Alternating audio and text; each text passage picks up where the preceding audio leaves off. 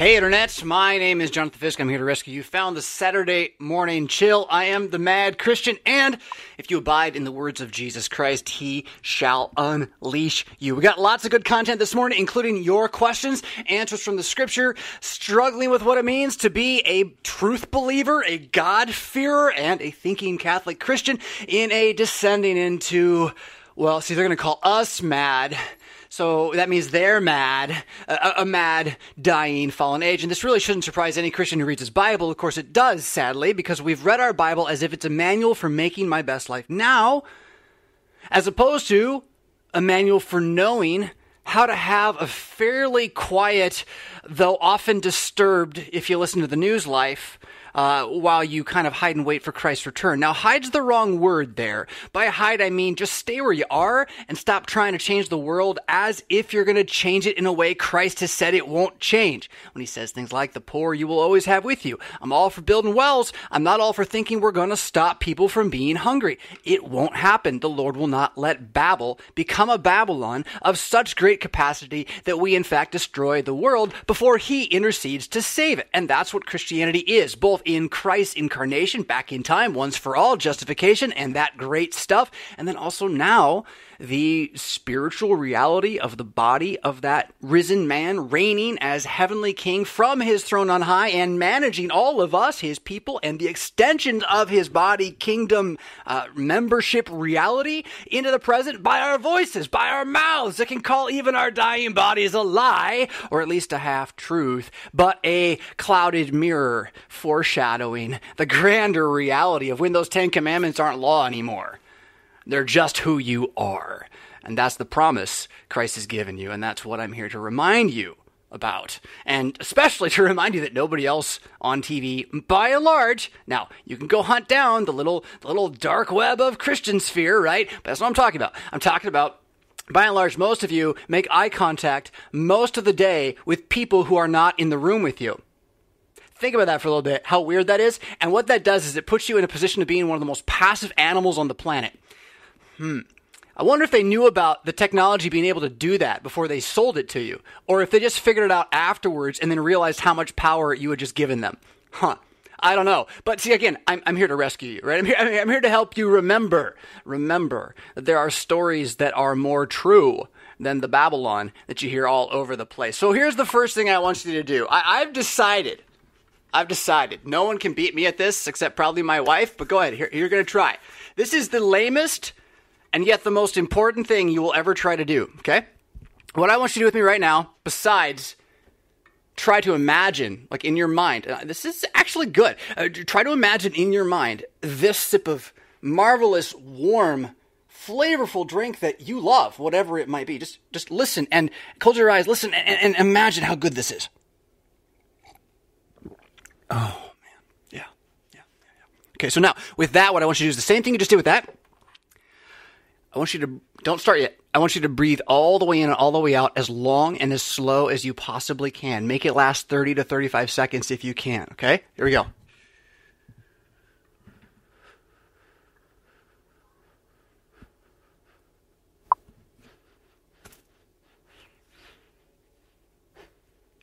At the top now, so we go out.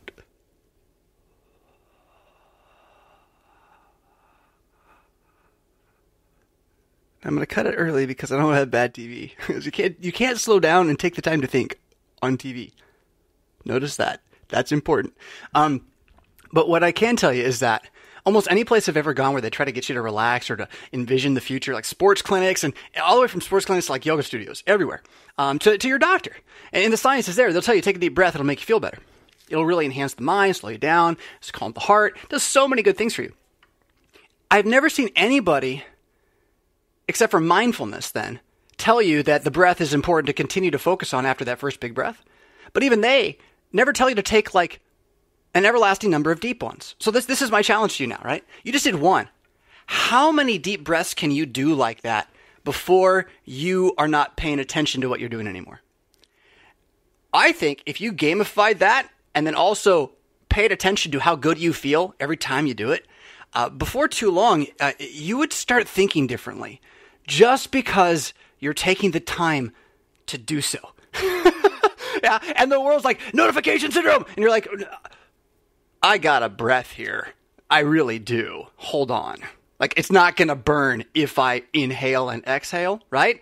So I'm calling this attention breath training, ABT, carpal suke, whatever you want to call it. It's an experiment I'm doing. And what I've found is it is so hard. It is so hard to breathe deep, slowly, like 3 times. And I've been doing mindfulness for years, So I'm sure there are people who will walk in and they just have had way less of like the blah blah blah like input in their life than me. But for me, it's so hard. I want to get up and go do something. It's like just I thought an idea, and oh man. So again, let me challenge you. Just try this. Just try it. 1 breath, then do 2. It's harder than you think, and yet I'm kind of convinced that almost anybody out there that teaches you something about, say, yoga, physiology, guru style, woo-woo, body can, blah, blah, it generally is having to do with oxygen. That's just my supposition here. That the element with a 3 and 1 that we inhale that gives life into our blood might be created by God to be like, sweet.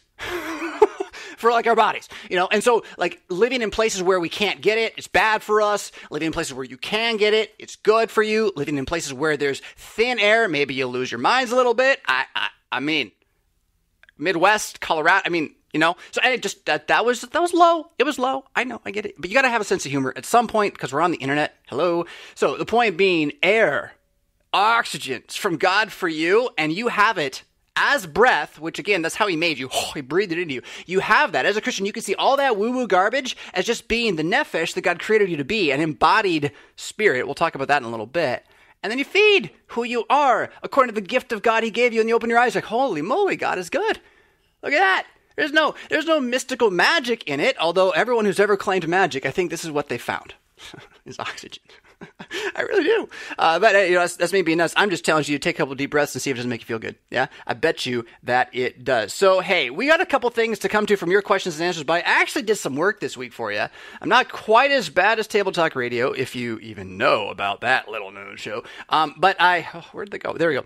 But I do not do as much prep for this show as my workaholic, productivity-minded former self would have liked me to do.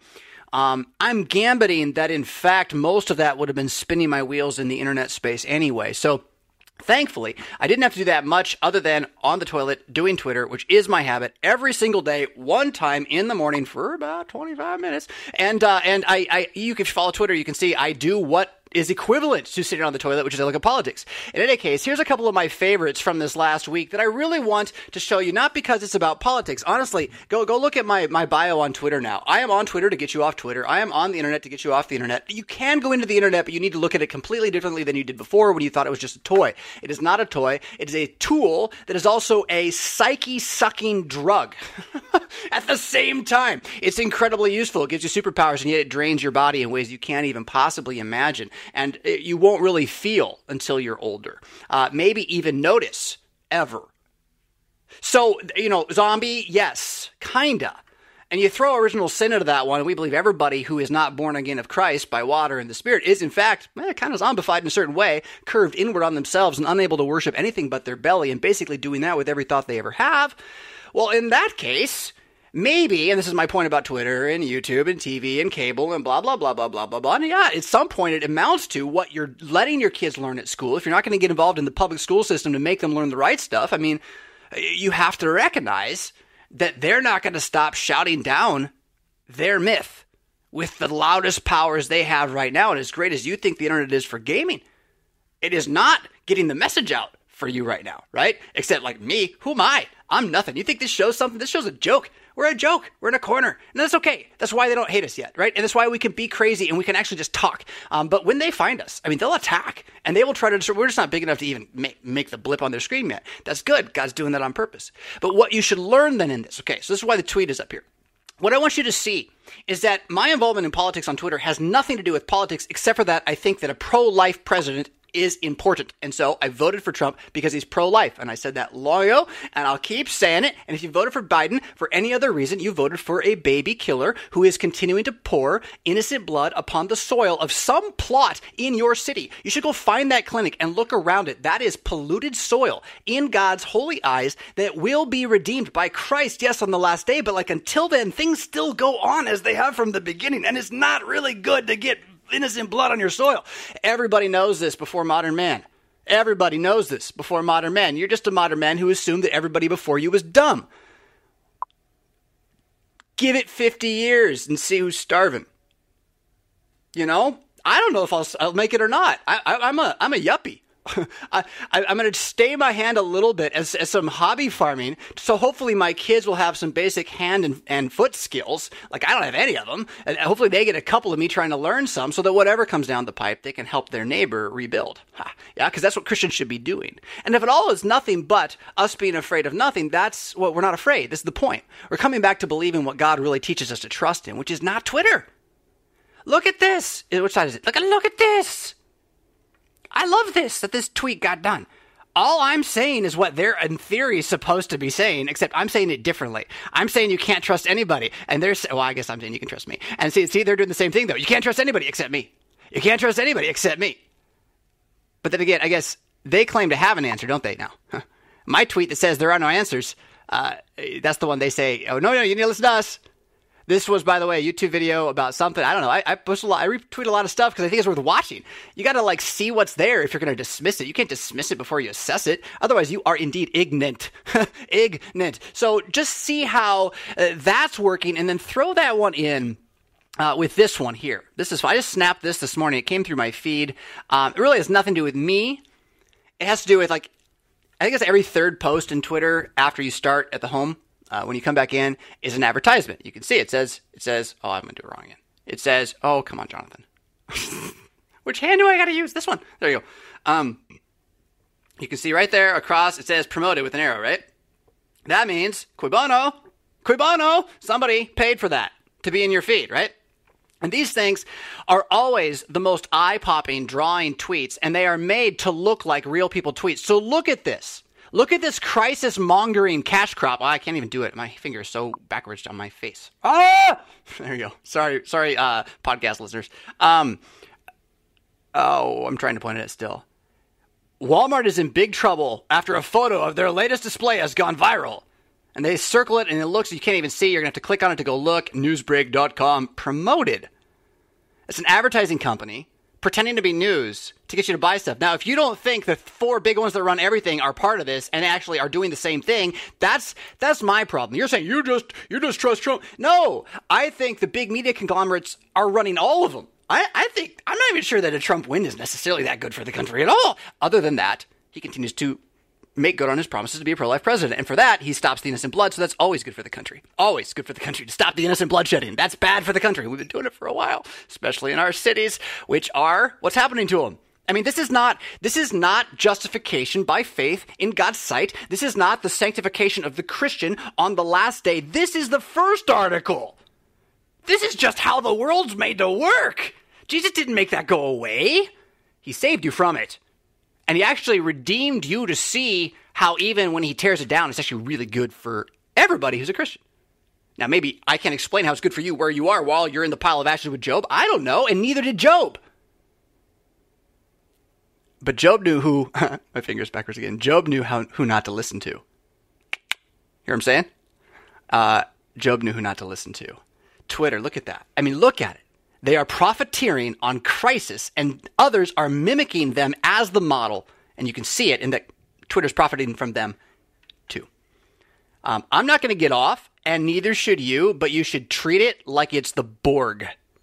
And you are the crazy person who just disagrees. I mean, that's not quite right. Because follow my stuff a little bit before you do that, because it's not just about being a troll. You don't want to be a troll. You want to recognize that Twitter is a troll pile. And if you're a good person in Twitter, you're a good person in a troll pile. And so if the troll's like, you're a troll, you're like, cool. Welcome to the troll pile. Like, when you get mad at me for, like, saying something that is, like, not kosher to your one-on-one conversation tactic with the first person you just walked up to today, like, on Twitter, like, you just don't know what Twitter is. It's a mess. It's awful. It should be destroyed. There's people there who might hear the voice of the shepherd if you're like, okay, cool, we're all trolls, and you just keep saying what you're there to say, rather than be swayed by the crisis-mongering profiteering that they have. You hear what I'm saying? We're going to be back in just a moment.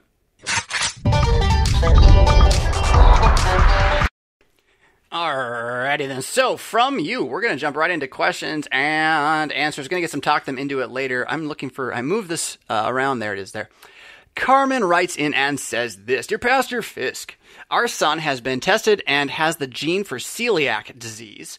Since his diagnosis 6 years ago, from the advice of our pediatrician, we've avoided anything containing gluten. Does a gluten-free wafer fall in line with the 1983 CTCR document on the theology and practice of the Lord's Supper? Should there be any theological reason for a pastor to insist upon non-gluten-free wafer to administer the sacrament, or is that being legalistic? So legalism is when you take a given reality, right, that is by God with a certain level of punishment that is by God, and then you try to turn that into a mechanism for your own conscience's salvation. That's legalism, okay? So that's not quite what this question is on either side. You have to recognize that to ask, what does this mean, is not legalism. And so if Jesus said use wheat, because wheat's a pretty intentionally weird and maybe even dangerous substance, but by means of it, I will transform it to, in small portions, like alcohol, give your body's resurrection from the dead. I think this is my plan. You should do it. So he said, take this bread, right? So, that's kind of the argument, right? And so at what level are you like, well, Jesus, I like your plan, but I don't care about it much enough to ask what it meant, right? I don't care about it much enough to worry about radically changing it in ways after 2,000 years and no change. Right? So that's where then this question has to be taken very, very carefully. And I do not have a family with celiac disease, but I think I can trump you on this one. I have a daughter who is allergic to wheat. Now, if you think having celiac disease is difficult, let me tell you, being allergic to wheat is worse because everyone thinks you can eat gluten-free food, and you actually can't because some of it still has wheat in it. It just has the gluten out. Yeah, it's a different thing. And so we have had to avoid wheat for her forever. However, she does take the Lord's Supper, and she does not take a standard gluten-free wafer. And the reason why I will always say do not use standard gluten-free wafers is because there's no wheat in them whatsoever. They're made mostly of potato and or rice, which Jesus wouldn't necessarily have even known about. I mean, he would have. He's God and all, right? But nobody else would have. He didn't use that. He didn't say do that. He didn't say use Coca-Cola, right? He said use fruit of the vine that's been left overnight, at least long enough to get some alcohol in it. It's not that hard, really. So what do? Well, it's not like we just decided, oh, the gluten-free ones are not wheat, therefore this is okay. Thanks be to God, in fact, before I had to finally come to that conclusion, someone else had noted that there is a group of nuns. We've promoted them here before. We'll put it in Mad Mondays, hopefully again this weekend, now that we're talking about it here. If not the weekend after, there's a group of nuns who care about this question too. And they care about people a lot, which is great. Like the idea of a nun, like Lutherans are too hard on the nuns because they get this whole justification thing wrong, which is a big deal. It really is. And back when they were supporting the guys trying to kill us and burn us at the stake for disagreeing, like that was a big deal too. And the fact that the system of the monasteries is often a conscience like drain for people who just end up kind of never really knowing if God loves them or not. Like that's all really bad. But these nuns nonetheless put to use the law of God, love your neighbor, and they care about the sacrament. And so what they did was they developed a wheat-based, but mostly non-wheat wafer that nonetheless has such a small amount of wheat in it that anybody can take it, celiacs or otherwise. And my daughter's fine. She's been taking it for a year plus now. Yeah, 2 almost. So she's fine. We got other celiac patients in the congregation that are fine. So it really comes down to like a lot of things. Is your skin actually in the game on this? Like if you really have your skin in the game on the question, then you don't care if the answer is yes or no. And if Jesus says, well, you're going to eat wheat and die today, you're like, all right. Right, but most of us aren't there, right? And so we ask these questions as we struggle, and that's what Christianity is. They're going to ask, and we're going to look at another question later where someone like bemoans, and rightly so, I don't want to say that's bad, but he's hurting because he feels like he doesn't experience the faith he sees me express. Well, it's not like I'm always on a strong up. Life is kind of like this, right? And Christianity keeps it pretty level as a whole, but you're like, you still have thoughts, right? You still have the other emotions, temptations, I think is what they used to call these things. And your life is constantly going to be a battle against this, which means you're going to be coming into contact with Scripture and truth and word from God that is revealed once for all, but others have forgotten, or you have forgotten, or it's been taught wrongly to you. You're going to have to re-question or rethink it. And even when you get all the way to where nobody can be corrected, you're going to find there's stuff so deep in Scripture, you can't stop digging for it. It's amazing. So, in that then, this question is more about how you answer the question than it is about the answer. Because at the end of the day, if the answer was, like, I will die, what's the Jumanji, right? If Jesus has said it's got to be cake, right? And the guy blows up when he eats cake, so then he just doesn't get the Lord's Supper. And he's still saved, right? Like, if you can't say that's okay, even I don't think it's the right answer, but if you can't say that's okay, you're kind of at the table for the conversation in the wrong way. Because we're after not what makes me happy or what makes me feel good or what I like or what I would want God to have said. We're after what God said. He spoke by the prophets. And so if that one who fulfilled all this in himself, then on the night he was betrayed, took bread, which we know is made of wheat. The word is really kind of tied to wheat historically. And he took wine, same thing, by the way. Well then, we should do everything in our power to take that seriously and do as he said, even if we find ourselves living in ages where, well, we suffer for it in a variety of ways. Because, allergens are a recent product. There were other types of suffering I would contend are far worse, or like killing you for trying to get to the church.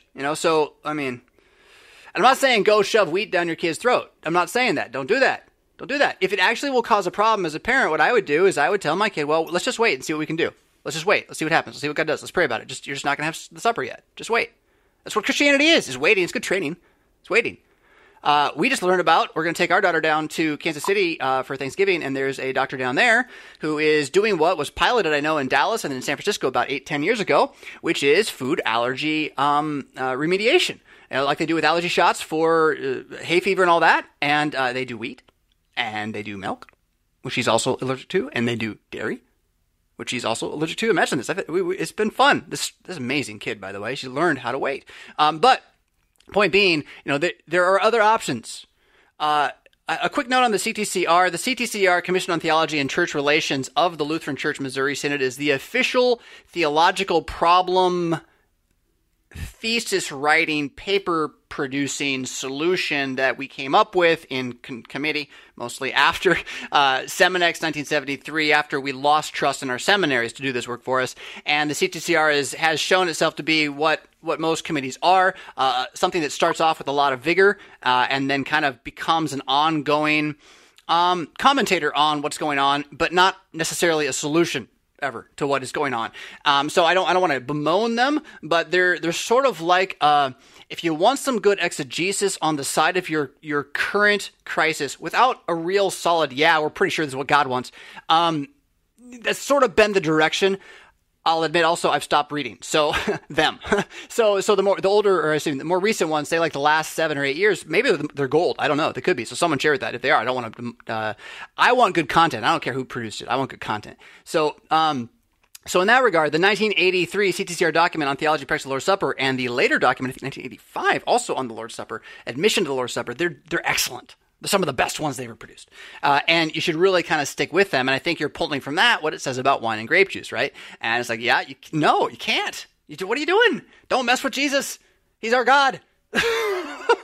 Don't you believe this? I think we do. Why are we forgetting this, right? And the unseen. But it can't be just the wine. Well, he said wine.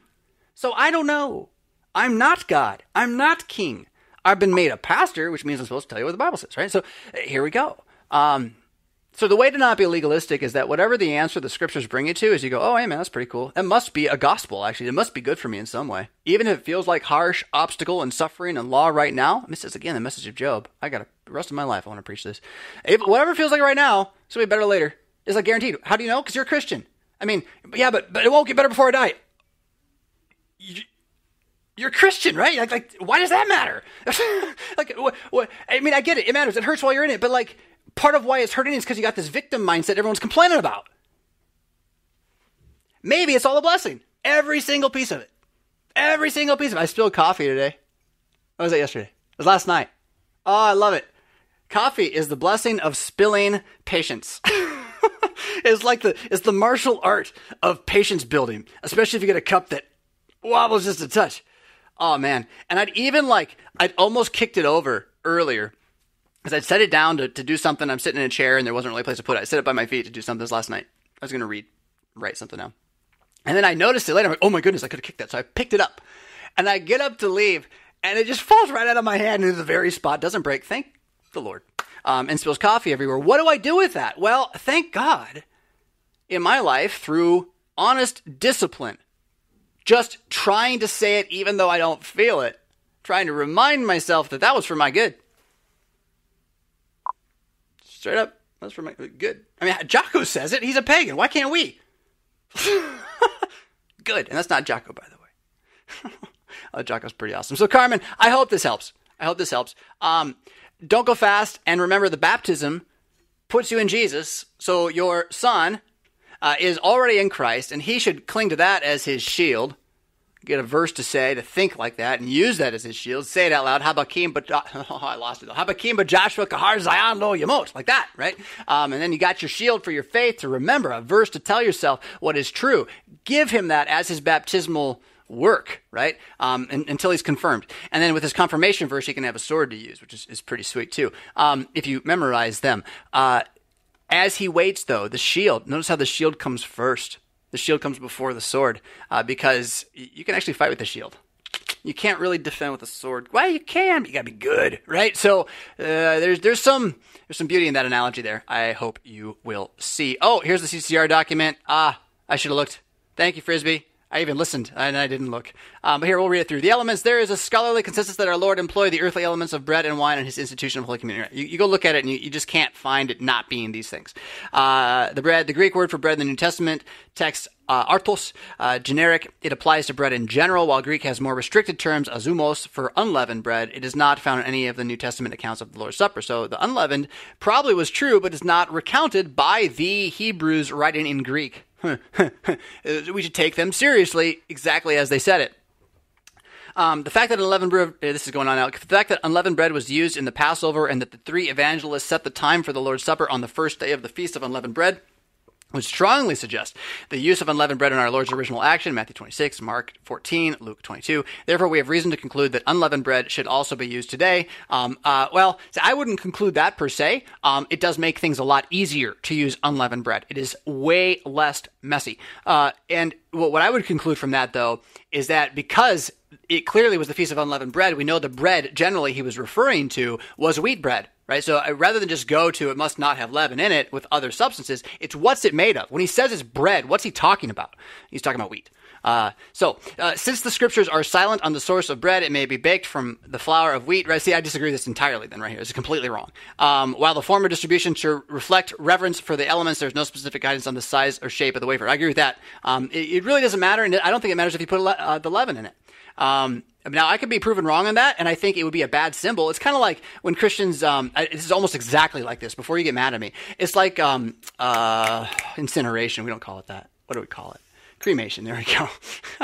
It is incineration. It's like cremation, right? Like Christians can do it. It's not really like a great show of what we think, right? So, you can use leavened bread in the supper.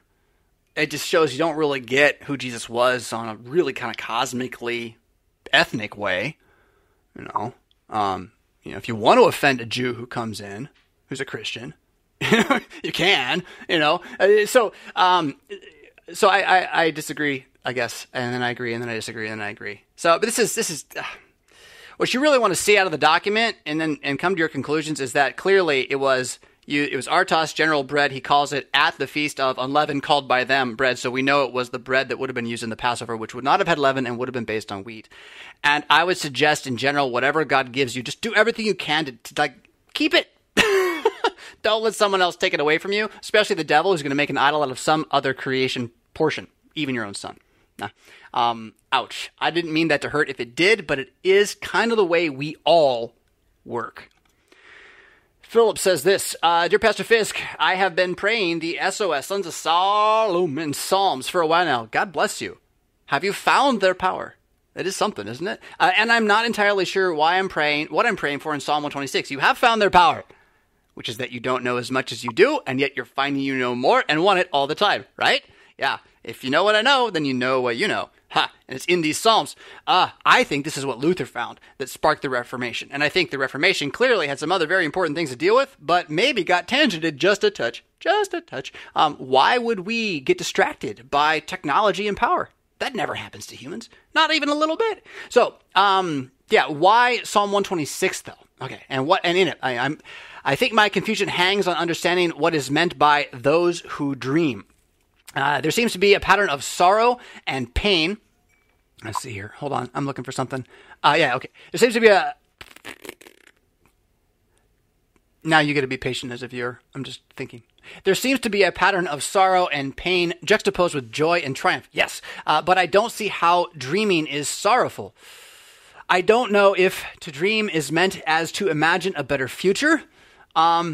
No, I don't think so. I have a dream that one day I'm going to be a God King awesome. It's more like that the future has come. Like, you're like, wait, I was imagining this. This wasn't real, but now it is. It's more like that. Or if it means to be trapped in a state of illusion in which no actual progress gets made. No, it's not. That's what you're being saved from. So the captivity of Zion, I think, is Jesus making you his slave again. Right? So it's captivity to righteousness, captivity to justification, captivity to sanctification, which becomes captivity to your own mortification in the recognition that you're in captivity to your resurrection in Jesus. And when Jesus Christ restored the captivity of Zion, we were like those who dream. When you realize that, it's kind of like, whoa, I'm paid for. I'm a slave. I'm a slave paid for by the God King, who is immortal now, and he wants me to eat his flesh and blood. Sign me up, sir. Oh, yeah. See what I'm saying? That psalm is awesome. We're going to look at it more in just a moment. Going on with what you have to say. Captivity does not seem fun. You're right. So when you come to language in the Bible, particularly if you're looking at King James or New King James, whatever you're doing, over time, language around you is going to change, especially in the babble of the new media. Definitions are going to be lost so quickly in the next 20 years, probably. A lot of words. People just aren't going to know them. And if you want to go retranslate the whole Bible to put in even less information, then you're just playing the same game they pandered you into last time. So we can't do that. Rather, this is what I mean when I say you got to be a word pirate. So you came to that word captivity in the psalm, right? And if you took that word out, did everything else make sense? Yes. Which is why you were confused, because the word didn't seem to make sense to you. So you can fix that without me or anybody else. As soon as you know it doesn't make sense in English, you know you got the English word wrong. And that either means they translated that word wrong, which is often the case when it comes to nuance, which is often where these kinds of things happen. It's nuance.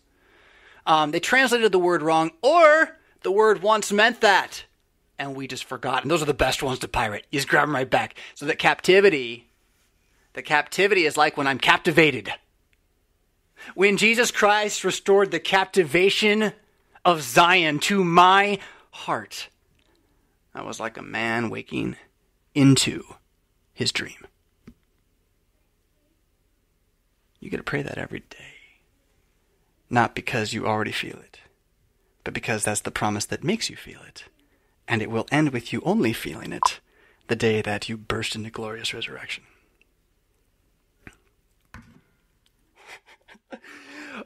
In which place, I don't know if I'll even need a microphone. I certainly would have hit my head on the way to the coffee.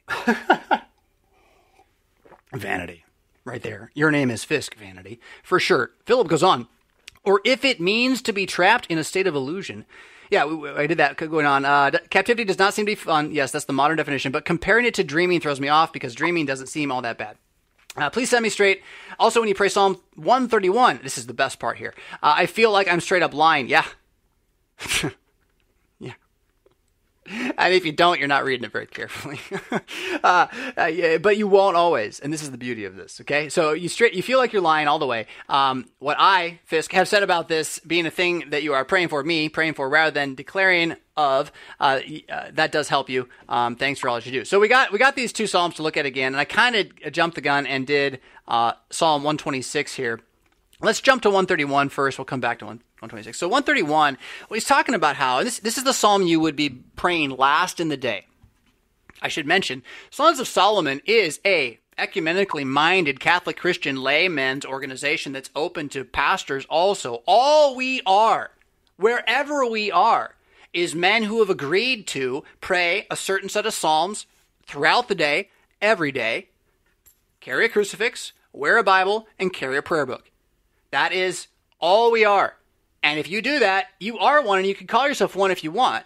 Now, we have a network we're trying to build so we can engage each other.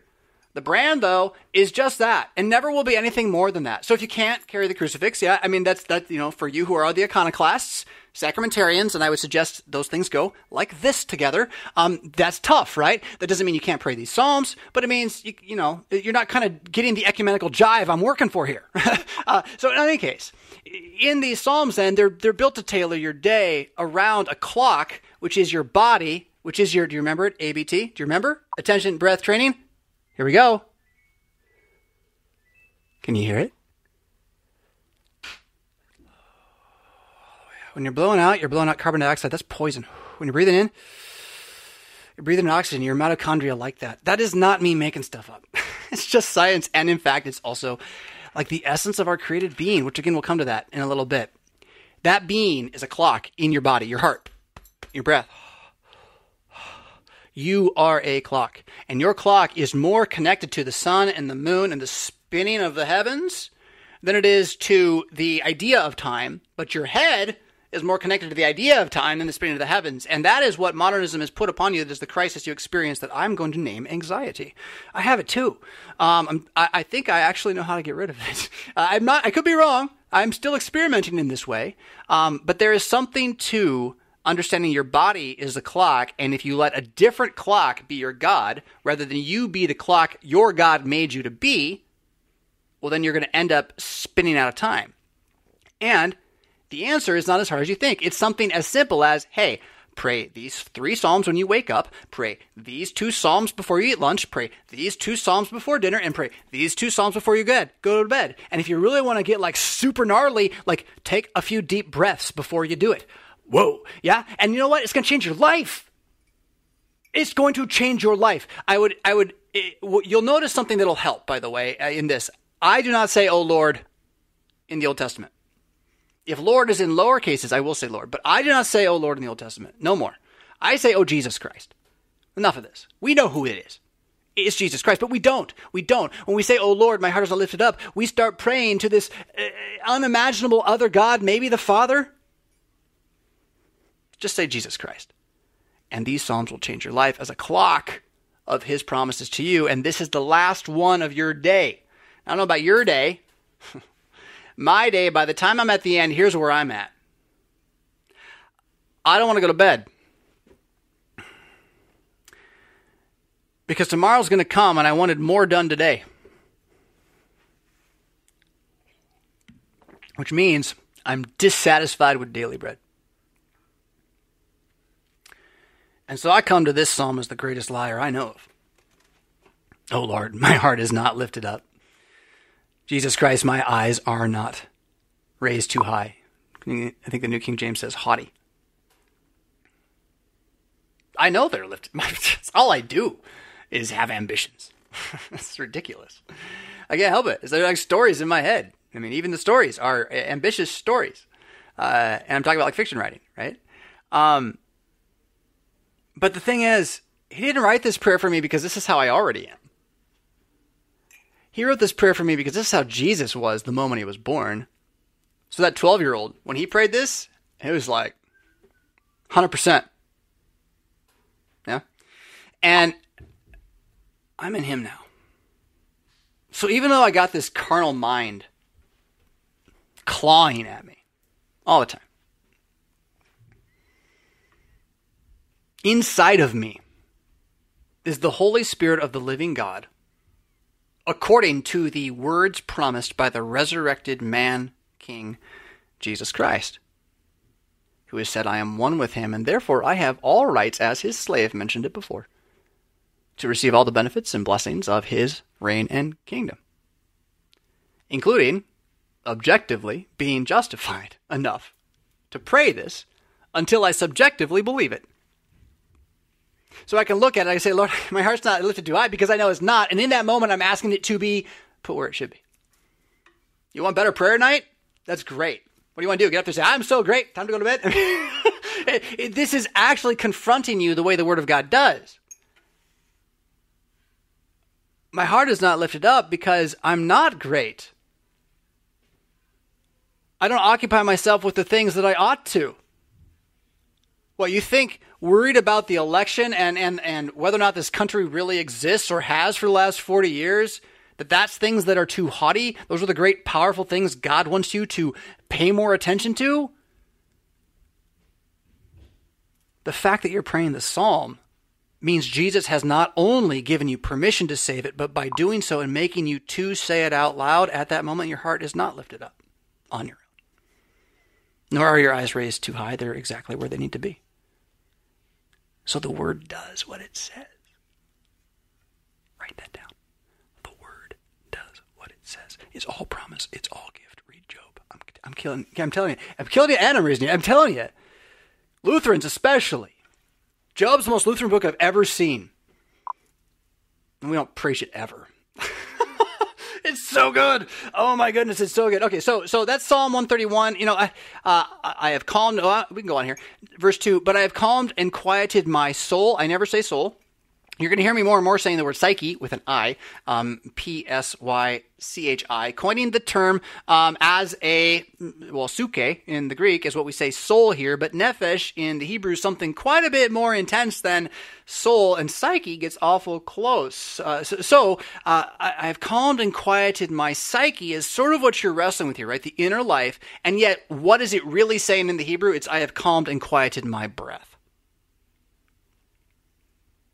The word's breath. Look it up. It's always breath. Try saying breath every time you go through these prayers. And try practicing attention breath training when you do it. That is, just take a deep breath whenever you say the word breath. Let time stop to matter and let what God said matter more. And believe that what he said will do enough while you breathe in the life he gave you when he created you. With the life he's given you as he is redeeming you according to the breath of the Holy Spirit speaking. And see if you don't rise, well, at least the next day, a little more the man you want to be, because the man you want to be is a Christian. And you find that's who God's making you to be. Now, Israel, hope in Jesus Christ from this time forth and forevermore. I mean, it's up to him to do this. That's verse 3. Like a weaned child is my breath within me. Right? Yeah, I mean, no. But yeah, and the promise, and the belief that we're sojourning and it's incomplete, which is where 126 is maybe going to help us more as a conclusion to the thought or the section here. And we talked about the captivity being being slave bound to Jesus. You can see here, I think this is ESV, when the Lord restored the fortunes of Zion. That's that word captivity, right? So what happened is they realized that the use of captivation had fallen out of American English, and so they replaced it. I think this is always the wrong game. We've played this game into the unbelief of the entire system, and so maybe we should go the other way and tell people they can't change our words. We have our own. Webster, that's great. That's your English. We have the New King James English. And that's the one we use. That's actually how my family's going to do it for the next, 100 years. We agreed. Packed it together. Just so that we can understand each other when we talk, honestly. Because if you think Webster ain't bought by somebody, you aren't watching. Our breath, our mouth was filled with laughter. Our tongue with shouts of joy. Again, we're waking up from the dream of the Matrix life of white noise and death. The idea that I have to actually build here because this is what matters, as opposed to I receive here to give away because the better thing is coming. The songs of the church are Jesus Christ has done great things for them. Jesus Christ has done great things for us, and we are glad. Now, this is being prayed by you before you go to dinner with your family. The idea here is you've been out in captivity with Babylon. You've been out in the day, doing the work, facing the thorns, the thistles, the dust and the sweat and the blood and the tears. And now you're going to come home, and you're going to remember that the captivity of Zion, which is Christianity, is already revealed into you for faith to faith. So that the Christians in your home, when you find them there, and if you don't, I would pray for that you do, right? But most of us want to find them there. I'm going to talk like that's the normal Christian thing to find, is Christian parents with Christian kids. So when the father comes home to his family, it is a foretaste of the feast to come on the day of resurrection. And it is like those who dream. Here we are, believers living in a veil of tears, and yet we have not been broken. The serpent has not deceived us in such a way so we've forgotten that he is risen. So yeah, the Lord Jesus Christ has done great things for us. We are glad. Restore our captivity, O Jesus Christ, like the streams in the south, streams in the Negeb. It's so interesting. So ESV puts streams in the Negeb, but then removes other things like captivity, right? So they add this word that no one knows what it means. They take away captivity. Negeb in the New King James will say in the south, it's a region. It probably really is Negeb in the original language, and it has to do with that region. It's about it being a fertile area. So if you really wanted it to make sense in a translation, you'd say like fertile streams. That would be English. But anyway, I'm not going to knock the ESV more than I already do. But we're asking now, right? So now that we know that we've been released from the captivity of our enslavement to blindness and death and our own vanity, to see the world for what it really is, ash that's burning, yet we can feed people with it until Jesus comes back, right? We're asking them, come back. Restore our fortunes. If you're not going to come back, don't let the scepter of wickedness rest upon this land too long. Restore it. Yeah? Give us a righteous king or leader to follow. Restore our fortunes, right? So one way or the other, we want to live like Christians. And where are we going to be doing this? Where are we going to be planting this? Do you see how children are a heritage from Jesus? You're going home to really plant the next generation. That's the real work of the day. The more you can spend time planting in your children ideas throughout the day, any way you can, text message, I don't care. The more you can just put it in, the more likely when they're older, it won't come out. That's the proverb. It's not about how I took them to church and Sunday school. It's about how much you pour in, because what goes in is what comes out, and what you will be is who you imitate. Who you imitate is what you see. And if you want more of that, Philippians 3:15 and following will be the sermon focal point for this weekend here on Mad Christianity and at St. Paul Lutheran Church in Rockford. So restore the nations. Those who sow in tears shall reap with shouts of joy. You're going home recognizing you're never going to do enough in the day than you wanted to do, but you know the Lord has been with you because you've been praying these Psalms all day, and he's told you he's going to be with you in the morning. He's set your path. Yeah. He goes out weeping, will bear seed for sowing, will come home. You're going home for the day with shouts, bringing his sheaves with him. And if you have but one Christian child, well, then that's that right there. And 128 should take you on. But it's also just about the fact that every part of your hearth, even if you don't have a hearth, is your realm and your reign. I'm talking to the men primarily, but ladies, you too, with your men. You are lords and ladies. You are gods and goddesses over a present age of zombified death. The question is, why are you living like the zombies?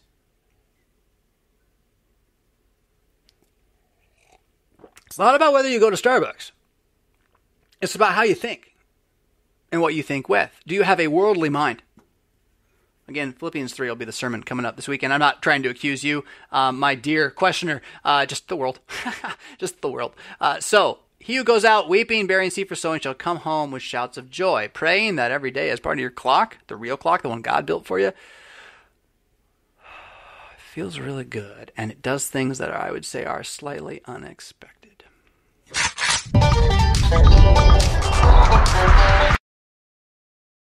Yeah, like that. Like remembering that I have to push a second button to tell you that I'm going to be on a very brief break. But if you have not yet picked up my book, Talk Them Into It, and you would like it for free as a digital copy, you can go to revfist.com/newsletter, sign up, and you should get a free version of any type you like, not just PDF, but Kindle as well, emailed to you. Of course, if you'd like to buy it on Amazon, you can, and particularly the paper copy, I think you'll want it in your pocket because it's a devotional book. We were going to talk about prayer books earlier. We'll talk about it again in a little bit. Frankly, the prayer book for the Son of Solomon is any book that is going to enliven and drive you back to the scriptures. So think of it as a devotional resource. It doesn't have to be the same one the rest of your life. Carry something with you, with your Bible, to push you back into your Bible. Start with a bookmark that's got the Bible verses on it. If that's what it's got to be, I get it. Carrying $2 is hard, but I'll guarantee you this, you won't not like having this book out regularly somewhere in your house. So go pick that up or get it for free at revfist.com/newsletter, and I will be back in 3 minutos.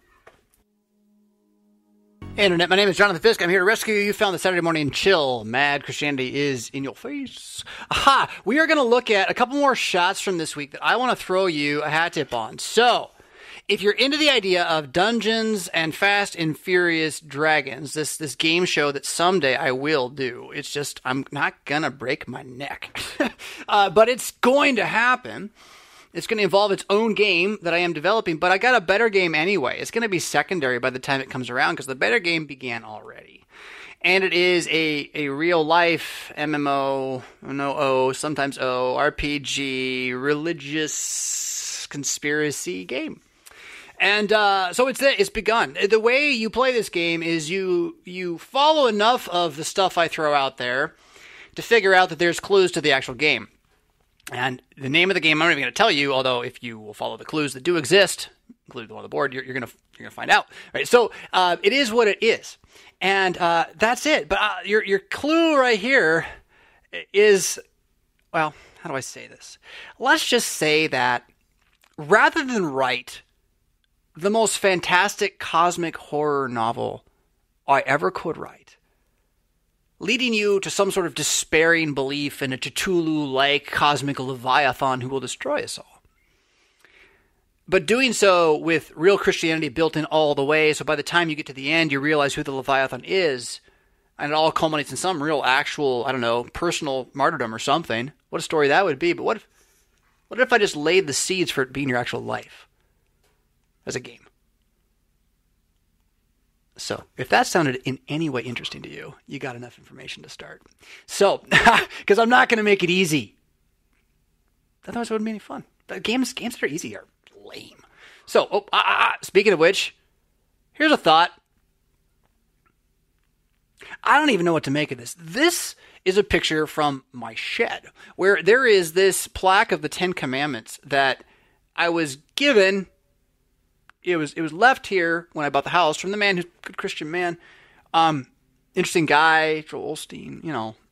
But I don't know. I'm not going to judge him. The Lord knows who are his, and he sold me the house. And left me this Ten Commandments thing here, which clearly is iconoclastic Ten Commandments. You can see, thou shalt not worship any graven image there. I love that it's a mirror. I mean, can you tell me what they missed? And if you can't, well, then you're going to have to do your digging on that one too. But I also love it's a mirror for an even better way than the fact of the hypocrisy, unaware, you know, the felicitous hypocrisy of then also painting the flower and the leaves beside it as if that's not a graven. Come on. I mean, just look at it. They carved it and everything. And it's made out of like a trash can, which, putting the word of God onto scrap metal. That could be cool. That could be not so cool. It doesn't matter. I'm just playing with the symbolism in my head. And the best symbolism of all is that the Ten Commandments are a mirror. That's the best symbolism of all. This is like my favorite thing, although I'm going to build one that's like a little more reverent, I think. With perhaps some more correct ordering and less iconoclasm. Maybe just the whole text. That'd be neat. In Hebrew. That'd be even cooler. Can you imagine? That's it. I'm going to have a mirror. I'm going to build this. This is my plan. I'm going to have a mirror. It's going to have the Ten Commandments in Hebrew built into it. So when I look into it, I must judge myself according to the law and then remember it's a promise. Oh, I love it. I love it. Knowledge. See that note there? I can't read it because of the stuff on my screen's in the way of it. Knowledge is free. Lies come at a cost, which can be detected in, what does it say? In the assumption that knowledge is not free. Ooh, that's good. Knowledge is free. Lies come at a cost, which can be detected in the assumption that knowledge is not free. No other gods. So, we're also going to do this right now. Did it work? It almost worked. Right there. Now it's working. Yes, it is. Talk them into it. My book that I guess I did do a commercial for. I got to do it. Everyone else does it. Books don't last. You have to keep pitching it. Otherwise, it just vanishes, right? So talk them into it. It's worth picking up. I did a study on it a couple of days ago, and you can check that out with it's like 3 videos back. All the guys who read it were like, raving's the wrong word. This is not a book you're going to rave about. This is a book you're going to slow down and think about for a long time and return to over and over again. If you take the time, and why don't we do a little bit of that right now, since we have, what is this, page 21? Your body and your spirit, or the spirit and body of man, are indistinguishable. All right, now this could be heresy if you misunderstand the lead phrase, so listen carefully here. But the point is not that you do not have a nephesh and you do not have a corpus. It's a little bit more nuanced than that. So all talk of the soul, apart from the body, is Marxist gibberish or Grecian gibberish, if you prefer a more Republican antagonist. Now, there's a lot of snark in that and a little bit of elitism, and you got to know a few things. But Marxism basically teaches an atheistic view that you are just the sum of your parts. There is no soul. You're just a man, woman, whatever, flesh, monkey, dirt. The Grecians were a little more nuanced. They thought you were that, and then also were inhabited by this spark of divinity. But in either case, both are attempting to do something that the Bible never does with its word nephesh. It never divides the spirit of man from his body. Nephesh can be used to refer to your entire body, your entire life, everything that you are. That's why I like the word psyche, ultimately. Because the psyche is what you do imagine is what will survive when your body dies, and what you do imagine will be in your body again on resurrection, right? Right? Like that's how it makes sense to think of it that way. Whether or not I've got some like spirit juju that floats out and where I am, I don't know. But what I do know then is that as I live now, trying to distinguish between the spirit that is me and the flesh that is me, there is nothing in creation that says do that. God made me a creation that is not that. He smashed it together. He's like mud, lots of mud growing and whoa, that one's cool. So your mind, your emotions, and the chemistry of their physical design, that is your physical, spiritual, intertwined, emotional, mental, chemical, gloriously singular mind. That's a glorious singularity. You follow me? In my book, Without Flesh, we do go into, another pitch. I've written a few. These ones are like official too, like with publishers' information and everything. And in this one, we go into some detail about the power of sound waves and chemistry in language and how gnarly that is, and how the debate about, like, say, the Lord's Supper in the 1600s is almost kind of quaint. If you think about the science of the matter. And what you want to pull from that is the idea that the Word of God, when it's in you, is not just this ethereal idea. It's a bit of electricity floating over bits of dust that your brain is made of, with a bunch of like fat and proteins and salts and a bunch of other stuff going on. And those are your actual, honest to goodness thoughts that you, the psyche, who is this body at the same time, making it happen by the air, the spiritual, the breath. The word spirit, breath, the same one that you're putting into you. Like, to try to go in and like talk about your soul or your body as different things is nonsense. It was never in the scriptures to be seen that way. If anything, we should be quieting our bodies so that we can pay attention to what our psyches are listening to. That's kind of the real thing we should take from this right away. Now, but in all of it, you're not divisible. What you're doing to your body is going to impact your soul. If we're talking about your breath and your spirit and the way you think and the way you have a mind work, if you take PCP, you know what PCP is? It's a drug. It makes you crazy. It makes you like attack cops with knives, screaming, and on video. It changes the chemistry of your brain. Well, is it your brain? Yeah. Is it you? Yeah. Be careful what you put in you. You don't know, do you now? And it's not that you're going to deny Christ, although then again, if you just aren't even going to think about it and aren't worried about it, especially about taking care to devote your heart and mind as voice, as breath in man from God to God. If that doesn't matter to you, and you're just going to kind of sit and lounge away life, I'm not saying this isn't about justification, but it is about whether or not you're going to listen to the Pied Piper and how long you can before you have, in fact, forgotten.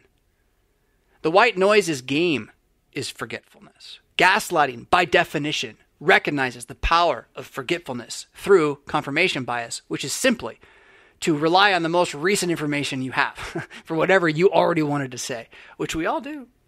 We all do it. I'm doing it too. I'm just doing it for the risen man, Jesus Christ. So you go ahead and debate which one you're going to do it for. I'm pretty confident he's actually risen, so I'm like off the hook, but it's not because I'm so good. It's because he is. He's got me pulled by the hair the whole way. I'm still learning stuff I didn't know I was wrong about. It's incredible. How much is left? You know? Oh my goodness. So when your body bleeds, get this. When your body bleeds, it's your spirit that hurts, right? You feel it. When your spirit grieves, it's your body that feels it. Sinking the stomach, you know that one. Now, the Buddha says you are nothing then and the universe is one and all. So all this means just a big pile of moving eons and stuff. Christ says the Almighty made you out of the universe. So the Buddha's half right. He combined you, God, with the living breath by God's Spirit to be bigger and different and head of the universe, but not without also being of that earth. Man is ahead of creation, even though he was the last one. It's because of the special reality of the breathing into his nostrils that changed. Otherwise, it's about order. It's about which was first, which is why the Lightbringer didn't like what happened. He was on the first day, if you recall, I think. So you pray with your body or you will not pray with your mind, and that's the point you really want to take for this. So if we're going to talk about talking your friends and neighbors into Jesus, and you are not praying for them, you got the cart before the horse. And then if you are praying and you do not consider your breathing part of your praying, you're kind of missing the point of being a human. And then from that, combining your breath with your prayer, you can find very quickly you're going to have much more emotionally powerful prayers if you move.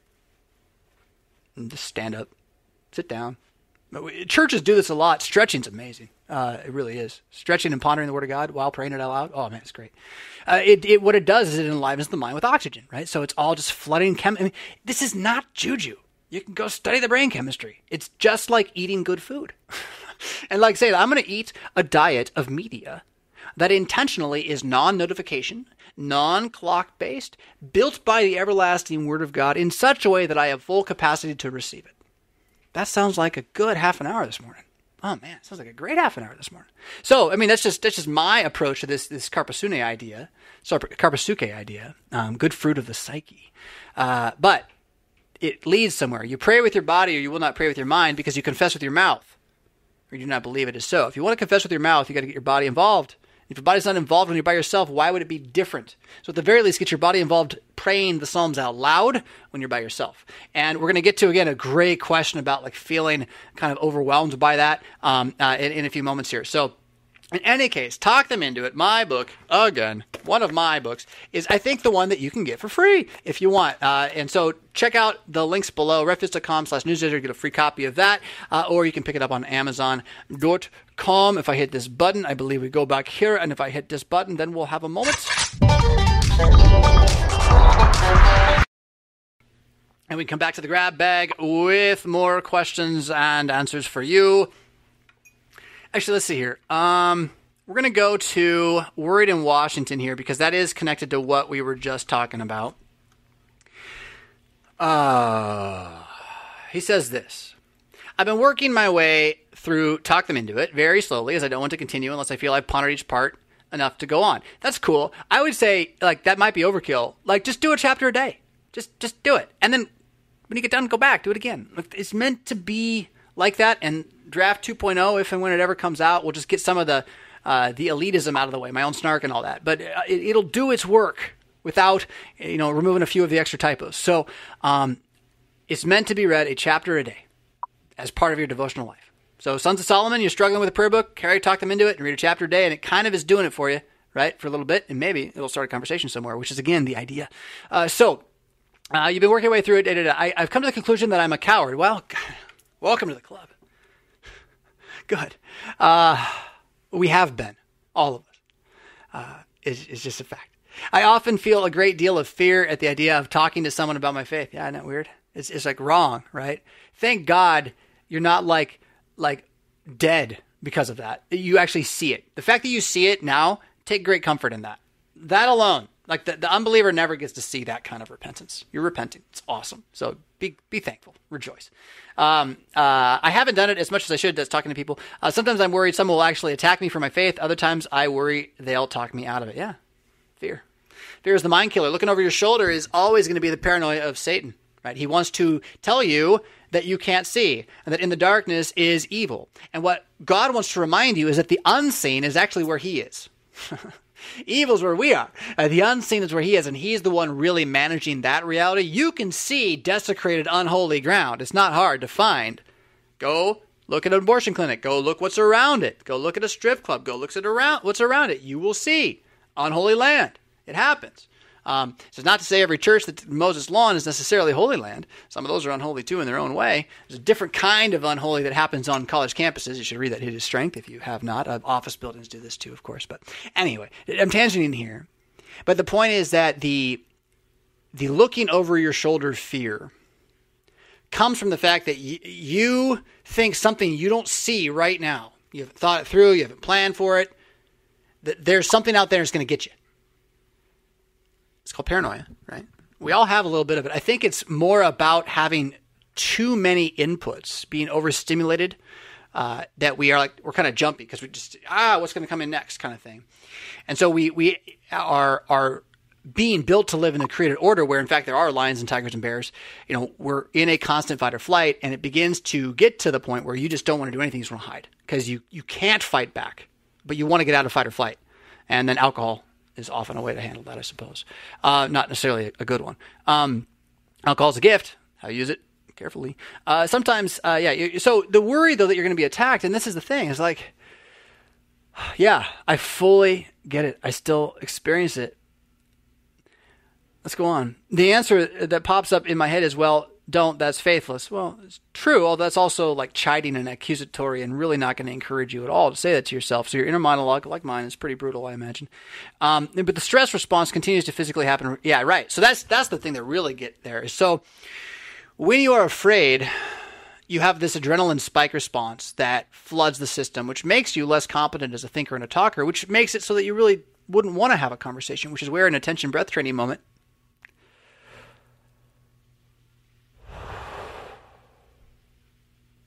remember who you are. Habakim Joshua Kahar Zion Lo Yamot Lolam Yeshev, and then go on.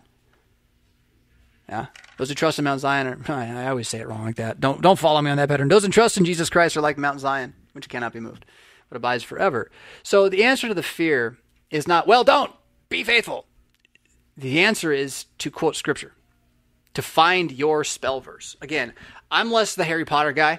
And I like the imagery of the Scriptures. So what's happened for me recently is I've adopted my confirmation verse, which I was given in church as when I was young, as my sword. I think of it as my sword. When I say it, I imagine I'm wielding a sword. No one can understand what I'm saying because I'm saying it in the Greek. That's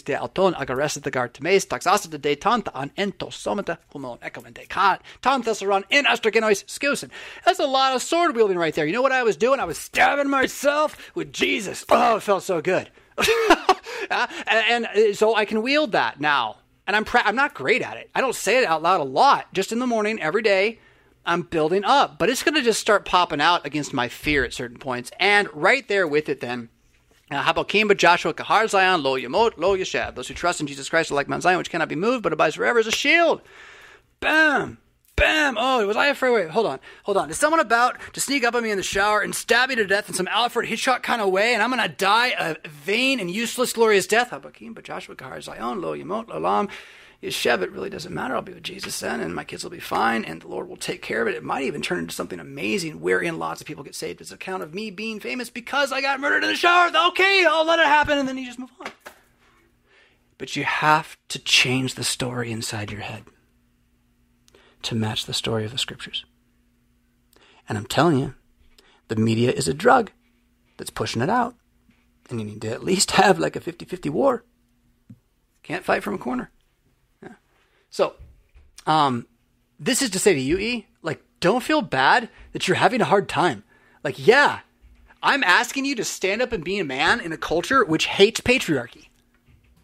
And in which even the women who love their men and want to be women who follow their men are still tempted by Genesis 3 and the noise around to distrust their husbands, to pursue as much out of life in vainglory that their husbands are pursuing.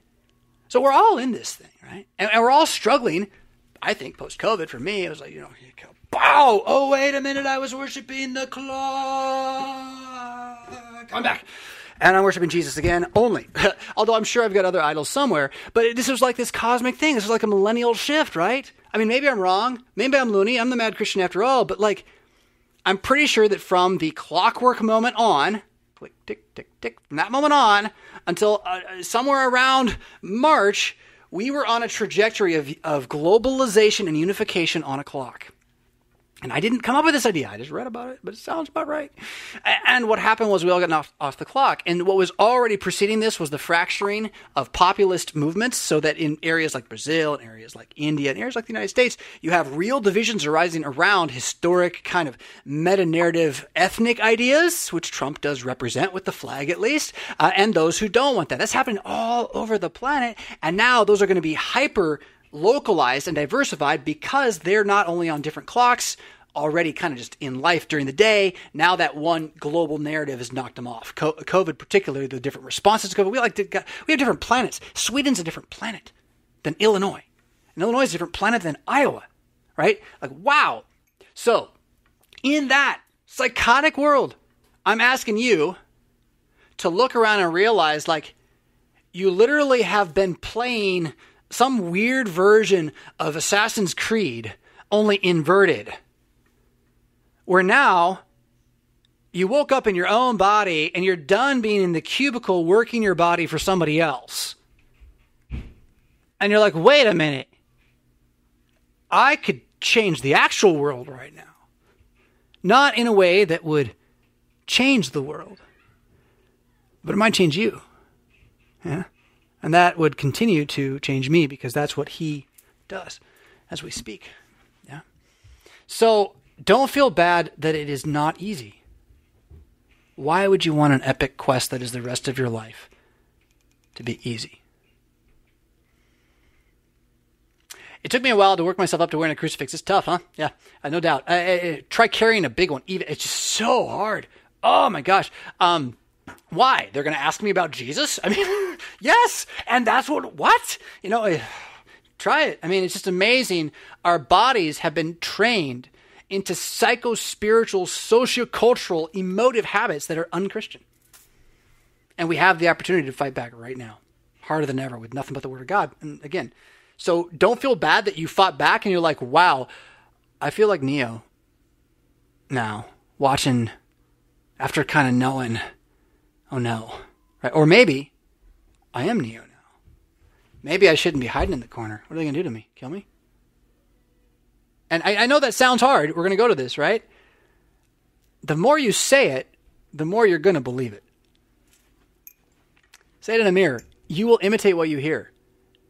You want to be who you want to be? I mean, the pagans are right about this. You want to be the imagined person you want to be, look in a mirror and tell yourself you are until you become that person. You'll believe yourself eventually. It's not that, like, you're so smart you can do it. This is how dumb humans are. We're programmable over time. You put us in a box and give us enough of a different story and we will eventually believe it. You know, that sounds like church, by the way. And the flood and Noah. Just, if you want to do that math, that was sweet. I didn't plan that. I want to ponder it though, man. Put us in a box and tell us a different story until we believe it so much.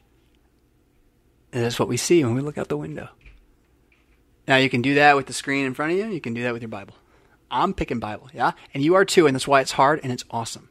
You don't want an easy, epic, ordeal life. You don't. It's more fun having to trust God. So, you worked it up. You work at the grocery store. I signed in a contract agreement to present neutrally. That's great. Do what you got to do, man. As best we can in public, great. So even though I am wearing a crucifix at all times, I'm tucking in my shirt, I'm going on the clock, right? Because you're under Caesar, right? This is Naaman and his Assyrian lord when he says to Elisha, may I bow in the temple of Dagon? When my lord bows on my arm, he said, yeah, you got to do what you got to do. He's not saying you're not bowing, like you're not really doing it. You're serving your master, and this is the human orders, and we are not here to undo that, which Protestant Christianity sadly has thought we are for some time, it would seem. I don't quite get I do get it, but brief history of power with me and Kuntz is more in that direction, and I'll maybe talk about that again later. So back to your UE. You took it in your shirt, you take it out. Sometimes I feel that it's reasonable. Other times I tell myself Paul got stoned more than once for his faith, and I'm afraid just to get fired. I don't know if that is compliant. That compliance is faithless, but it has me torn. It was kind of both.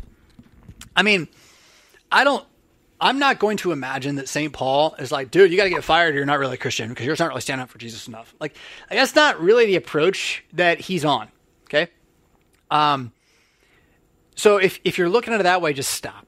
You're just wrong. You're fine, man. Calm down. You're all good. God's going to work through it for you. All right. Now, if it's on the other side where it's like, I'm starting to feel like I'm tired of being afraid and I'm tired of letting mammon be held over me as my God. And so I'm going to still obey all the rules and do exactly what I'm told because I'm a servant under a master and I'm doing this. I'm going to do to them what Jesus would have me do to him. And if they say this, I'm going to do it. Unless they tell me to curse God, right? Kill babies. I'm going to do what they tell me to do. So you go and you go out, but you can do that completely unafraid and knowing that if one day they're like, what are you wearing under your shirt? Like, what? What are you wearing under your shirt? Pull it out. Crucifix. We don't take that kind of hate here. You're fired. Now, I guess that's extreme, okay? But you need to be able to handle that as a story in your head because that's the fear. And then you need to be able to tell the fear that's a myth. It's a story in my head. It's not what's happened. I'm just imagining things. And what God has said is, speak the Psalms, as you're going to get to, right? Yeah. So just take the fear straight into the Psalms. Don't flaunt it. You're not there to offend people. You're there to pray, right? When you do what you're going to do here in a moment, right? So I wanted to be part of the Sons of Solomon, but I don't know if it has, if I count it. I don't know if I count as the only places I go out to are either work or chiropractic who's helping with an injury. It's not about going out. It's about praying, man. I just did that wrong. There it is. It's about praying. That's the very, very wrong one. I want this one. Why is that one behind? There we go. So understand the Sons of Solomon is not about going places. It is not about talking people into Jesus, although hopefully those things happen too. Sons of Solomon is about praying those Psalms as Catholic Christian men for a year together and carrying a Bible and a prayer book everywhere we go. Well, if everywhere you go is your house and your work, you're just carrying it. I mean, there's not like the goal is simplicity and us praying the Psalms together because Jesus is King and we need to beg him to help us. That's it. That's the plan. It's not genius, I don't think. It's just kind of genius, right? Like it didn't take a genius to come up with what was obvious, except for that the white noise has made it pretty tough, right? So you're living in guilt, and I'm going to tell you the future is not like this for you. I understand that right now is how you think, but in time, God will reveal to you otherwise, that how Christians think is a far less fearful thing, and you don't have to try to get there. If you try to get there, you won't get there. Just trust me. Trust me, just keep praying the Psalms. Keep being part of this. Keep listening. It'll happen. I bring a pocket Bible, but often read Bible Gateway on my phone when I'm in the break room. That's cool. Except blue light's, drug, right? So you're just feeding the drug. And as long as you know you're also doing that all day long you're kind of wanting to get a little more blue light because it is a drug. And so as long as you're recognizing, I'm going to Twitter because I'm going to blue light. Like, cool. Manage it. I'm not saying you have to stop. Manage it. Like you would Tylenol. And it's just as bad for your liver. Maybe. Kind of. Depending on what you eat. I've worked myself slowly up to whispering the Psalms to myself when there are other people in the room. That's great. But I don't know if that's enough. Enough for what? It's for you. It's for you. It's for your confidence. Now, I say pray them out loud in general because it helps with confidence. However, if in the moment of having other people in the room, you are distracted by the adrenaline needed to pray it out loud, then breathe instead. And then read it quietly. Because it's not for them. It's for you. It's for us. And only then is it for them. You see me? Like, it's got to be about, this is how the Lord's going to keep you saved, Jimmy. It's how he's going to keep you in the faith. And he's going to carry you to the last day on these wings and words. And in that regard, these other people, they may or may not be brought into a conversation with you. But you should feel free to just open your Bible and sit there in a chair and quietly whisper them to yourself, frankly, with them in the room without them hearing you. And if you need to breathe, I'm telling you, attention breath training, it really is a thing. One deep, I can't do it on TV. It takes too long. One deep breath, in, out, all the way. Try two. It's hard, but it's really good for you. So, I've been threatened twice by customers who didn't like how our store had to adapt and limiting things and having long lines. When we had a law imposed on us by our governor. What? This is impacting real lives? Shouldn't we just shut up and do what we're told? I'm sorry. I'm still frustrated that I'm getting that message from Christians so regularly. It's like, can you not see the pain people are in? Man. We then had a law imposed on us by our governor that we had to refuse sale to people without a mask, which people didn't like at all. Right, so now actually you got your customers mad at you. I can't ask you which governor you have, but I can tell you if you're in Illinois, it's a lot of bark and no bite so far, and the people who fought back and said we're not closing are still open. So it's really about who really... Is power what I say, or is power what I have the ability to get other people to do for me? And your governor is kind of in that second category. As much as she would like to think otherwise. Just be aware of that as you talk with your neighbors and your sheriff about your plight, because you should be working with your local authorities as much as you can to try to, well, keep all the businesses from going away to save. I'm a skeptic at this point. It's getting tougher. It's getting tougher from where I'm sitting. I'm sorry. I don't want to make anybody feel bad. I'm a pastor, and so when I disagree with you about something, you feel bad. And I just, but I don't know. We'll leave it at that. Things have been better recently as people get used to it, but it's been tough, and it has left me feeling vulnerable in a way that so you're basically taking the aggression and or microaggression of these customers who see you as a slave, because you're working for a master who's paying you to be there to serve these people. There's nothing really wrong with that. You're not a slave in the sense that you don't have a credit card, or, well, that's actually its own form of slavery. A car might be its own form of slavery, but you know what I'm saying. You're not like an American slave from 200 years ago, but you are in the service industry. Do you notice how if they just change the nomenclature, nobody minds? If they tell you it's different with different words, but it's the same thing, you're like, oh, okay, cool, we'll try. As a society, this isn't you personally, it's the society. Us in groups. We're not smart in groups. Golly. You've been taking the adrenal fatigue of both the work environment, which is already stressing you out. You already have an overstimulated, stressed out life. And now it's been amplified by what was before sort of like a cloud cuckoo land, stressed out life, rainbows and unicorns and cats and stuff. And it's been turned into like the Hunger Games got real fast dystopic life. And you're not really prepared for that. You're not a Navy SEAL. You're not trained to endure. You're trained to sit and ask for help. Think about that. Just that phrase. Write it down. You're trained to sit and ask for help. Day one, every educational system we got. Right? How would you handle survival? Having to even think those thoughts puts us into jeopardy, and we are unprepared mentally. Now, I'm here to tell you that Christians have a completely different world. It's a different planet. And yeah, they might kill us.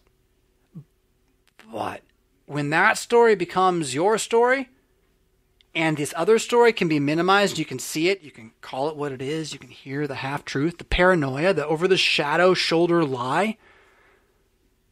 And how about Kima Joshua Kahar Zion? I can't be moved. Strike me down. I love quoting Ben Kenobi as a Christian. I'm going to do it often, I think. Strike me down, and I shall become more powerful than you ever imagined. It's just what it means to be a Christian, right? You're going to go on and ask, well, why do I feel this? Jonathan feels this, and why don't you? And this is really important. So let's keep going. It's strange because you are the talking head you speak against so much. Yes. But if it was not for you continually blasting the word of God at us amidst this chaos, I know I would be much worse off. Yes, that's why I'm doing it. It's kind of like, I don't know if this is right, but it is kind of. So fishing in the Bible is about a dragnet.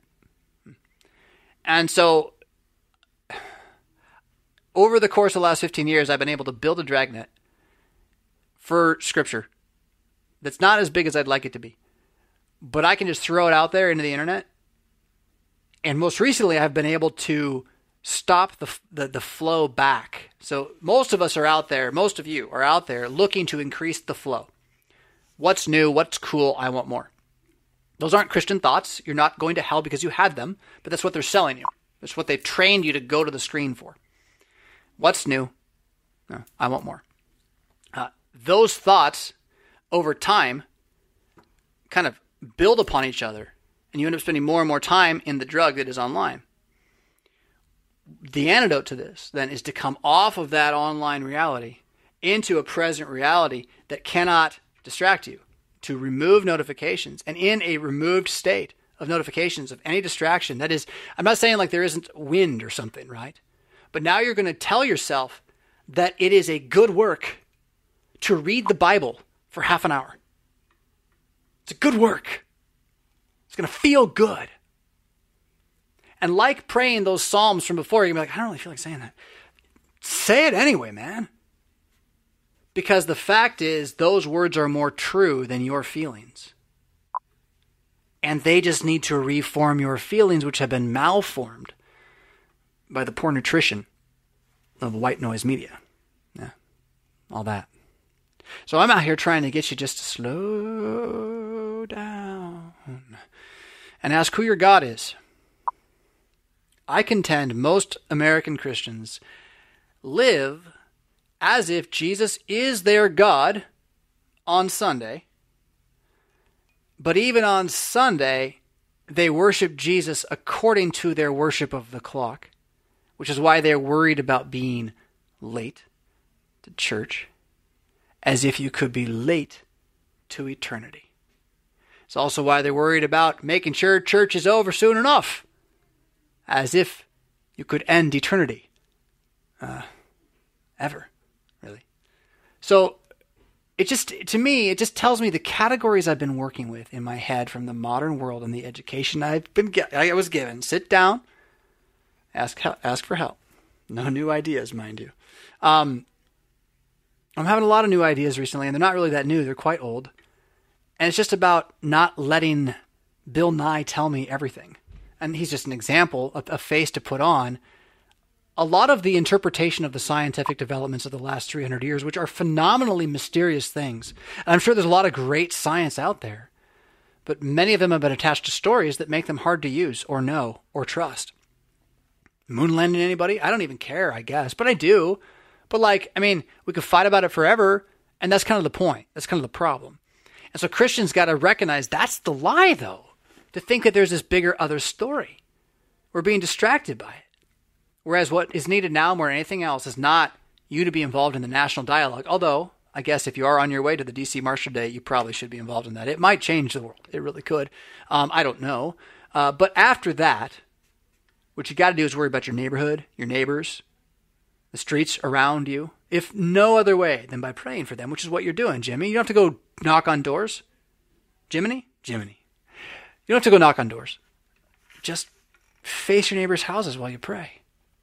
Recognize that your proximity to them is the holiness of God in their midst, and that you would have them believe, that you would have them be saved, and that you know your weakness and your inabilities, and that, Lord, you're the Lord of the harvest, Jesus Christ. You show me how to be a Christian right here. And he'll give you what he wants you to have, Jiminy. He'll give it to you. And the trick is then to take it and say, this is what he wants. It must be good. And then eventually, again, you might even drop a cup of coffee and laugh at it. And go, oh, this will be fun. Here you go. Minigame. Minigame time. You know, that's what they are. Minigame. Oh, Valve, why did you put another coffee cleaning minigame into my virtual reality psychic trip? Ha. Ha. Matrix. Somebody watched The Matrix recently. It was in the Bible study the other night. And he had never seen it before. And I was like, what? To be my age almost and never seen it is so formative. The idea of this potentially... Let me take a step back. So the Matrix is the idea that the machines make a false world that we all are living inside of as batteries. Like our heads are in the Matrix, the computer world, and we're just like stacked on shelves making battery power for them to run, and then that also runs the world that we kind of inhabit, which is this world, just as we see it, broken, flawed, and everything. Well, it's all just fake. Now, the coolest thing about creation and being a creature is that that's all entirely true. It's just not a computer. And what you're going to be pulled out of when you're pulled out of this creation is not out into some other thing, but further shoved in to the fullness of the glory of God, which this is but a pale reflection of in its fallen state. But it's not so different. Like, to think about your body as VR. Like, who was it? Cringewalker was telling me he loves the VR because he just walks around and looks at stuff. And ever since you said that, I'm like, wait a minute, I got a better VR than you do, man. And I just started slowing down and looking at the detail. Like, you're all stunned about what we can do on the screen with detail. And I get you, you're right. It's amazing. I hope to play Half-Life someday. Maybe. But the detail onto bugs in the wood and the grass. I don't know. When I read Walden, I thought the guy was nuts. He stared at ants for an hour and a half. Well, he was probably 40 when he did it. If you think that's normal at 20, you're probably not a normal 20-year-old. But then again, if you see the 40-year-olds are like, hey, you should watch the ants for an hour. Like Solomon said that too, by the way. Everyone says that. Then maybe take it from me, who's 40. Do it before you're 40. I lost half of it. Don't. Believe now. Believe that the word of God in the Psalms and the Proverbs is yours now. And the rest of your life will just be one step after the other that God laid before you, and you will find they are beside green pastures and fresh waters to redeem your mouth, so that, yes, though you walk through this valley of the shadow of death, you will fear no evil, for Jesus Christ is with you. His rod and his staff, they have become a comfort to you, or they will soon. Because you can see how he is preparing before you in the presence of your enemies a table on which your cup runneth over, so that it remains a certainty. Tov v'kesef. Goodness and mercy, steadfast loving kindness and faithfulness shall follow you all the days of your life, simply because you dwell in the body of Joshua Christus, Jesus of Nazareth, the Christ, age unto age, aeon unto aeon, forever and ever. Amen. I say that to myself every single morning, and it is the best moment of my day. It seems like you and Pastor Wolfmueller are absolutely fine and ready to be martyred. No.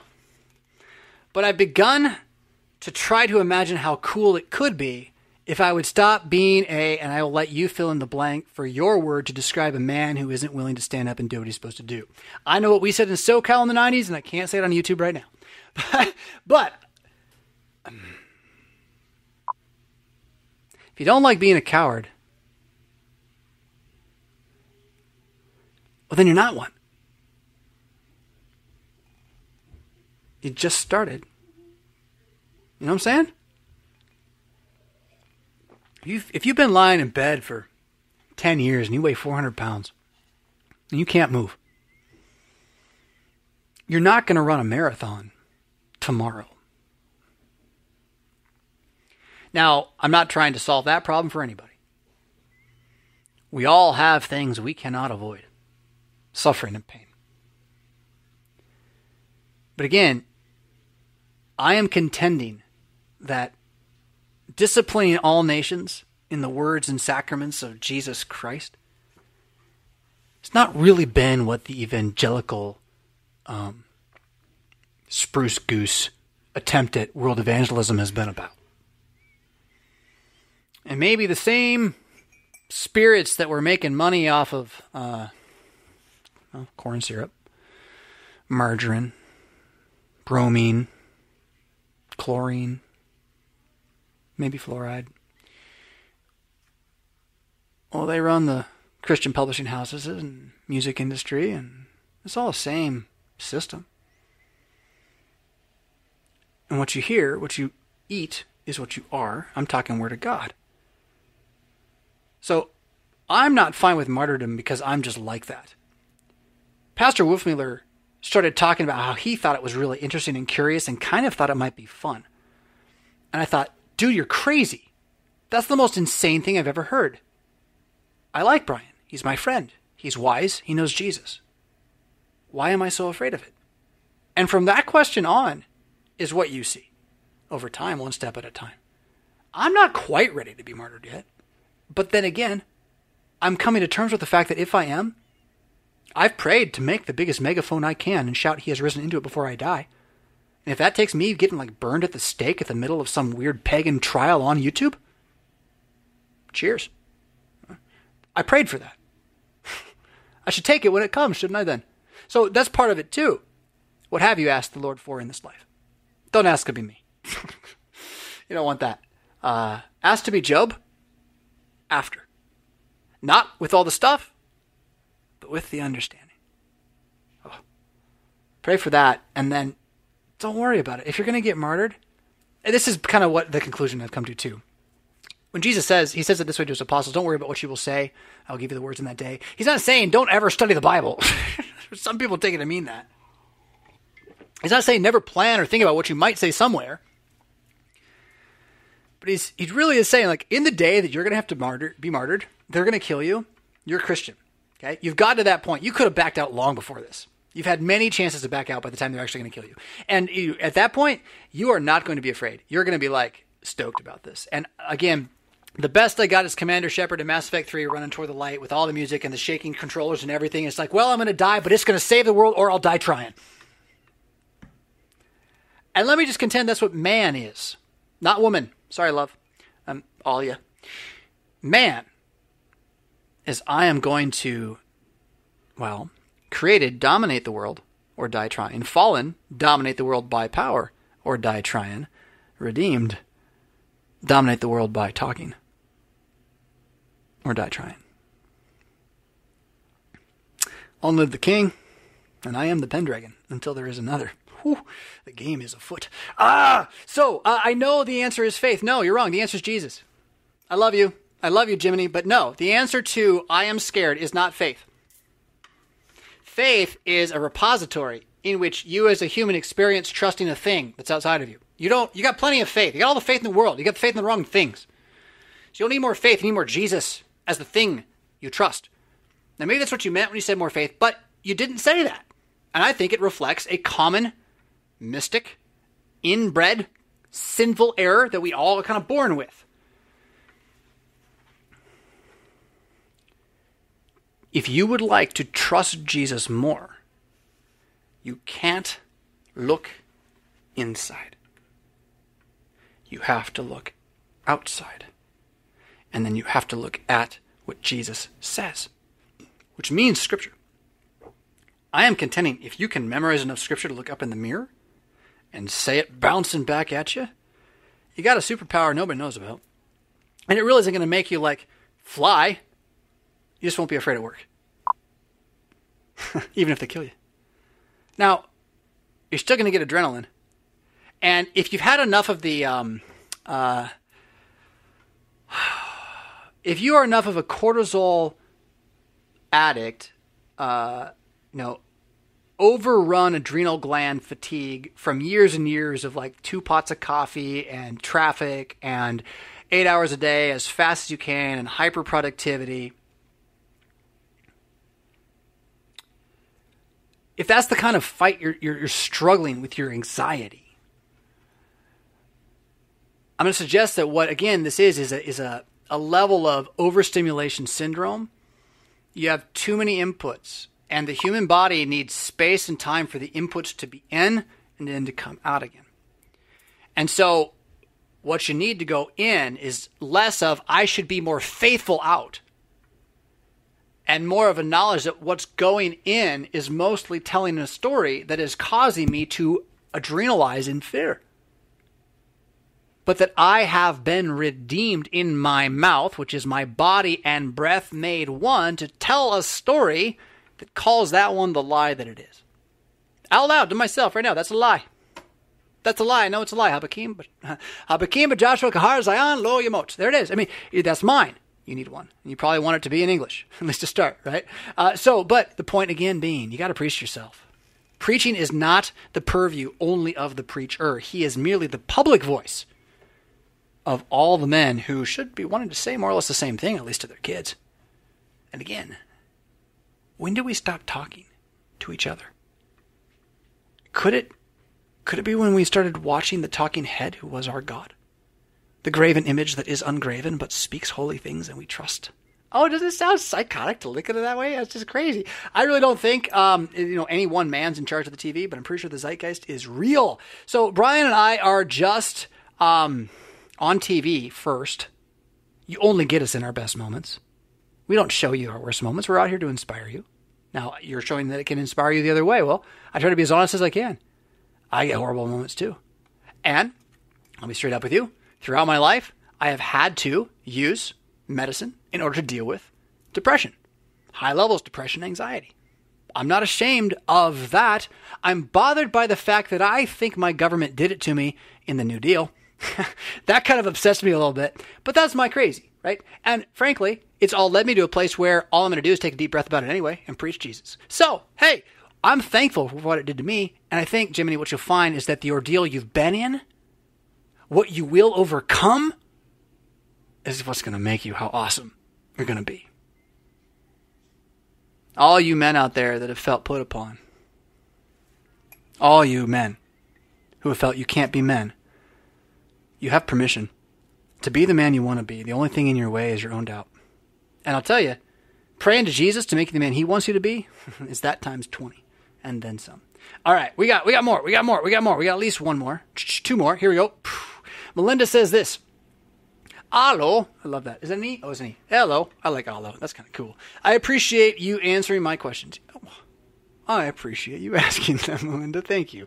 What do you do about jealousy? This is a very interesting question. What do you do about jealousy over a pastor? People used to brag about having the pastor over to their house on Sunday for dinners, right? Now, I don't know, but I'm going to stop you right there. I'm going to tell you something.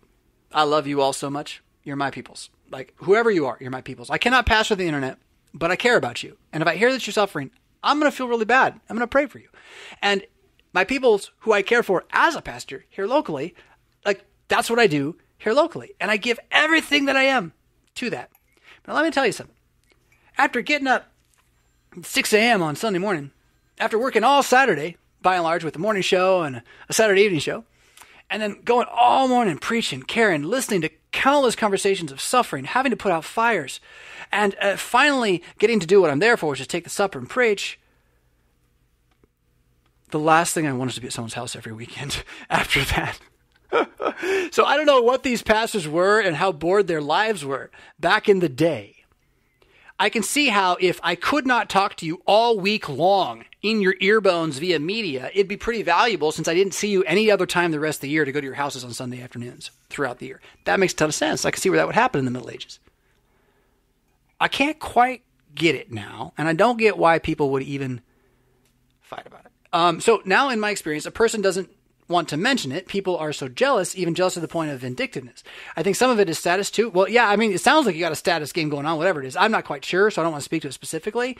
But clearly, jealousy is a status worship. It's a status game. It's playing the game of names are valuable, which means you have no idea about who you are or what you're made of. You don't realize that you're dust in the wind and your name will be gone. You think you're going to compete with Solomon and David and Elon Musk?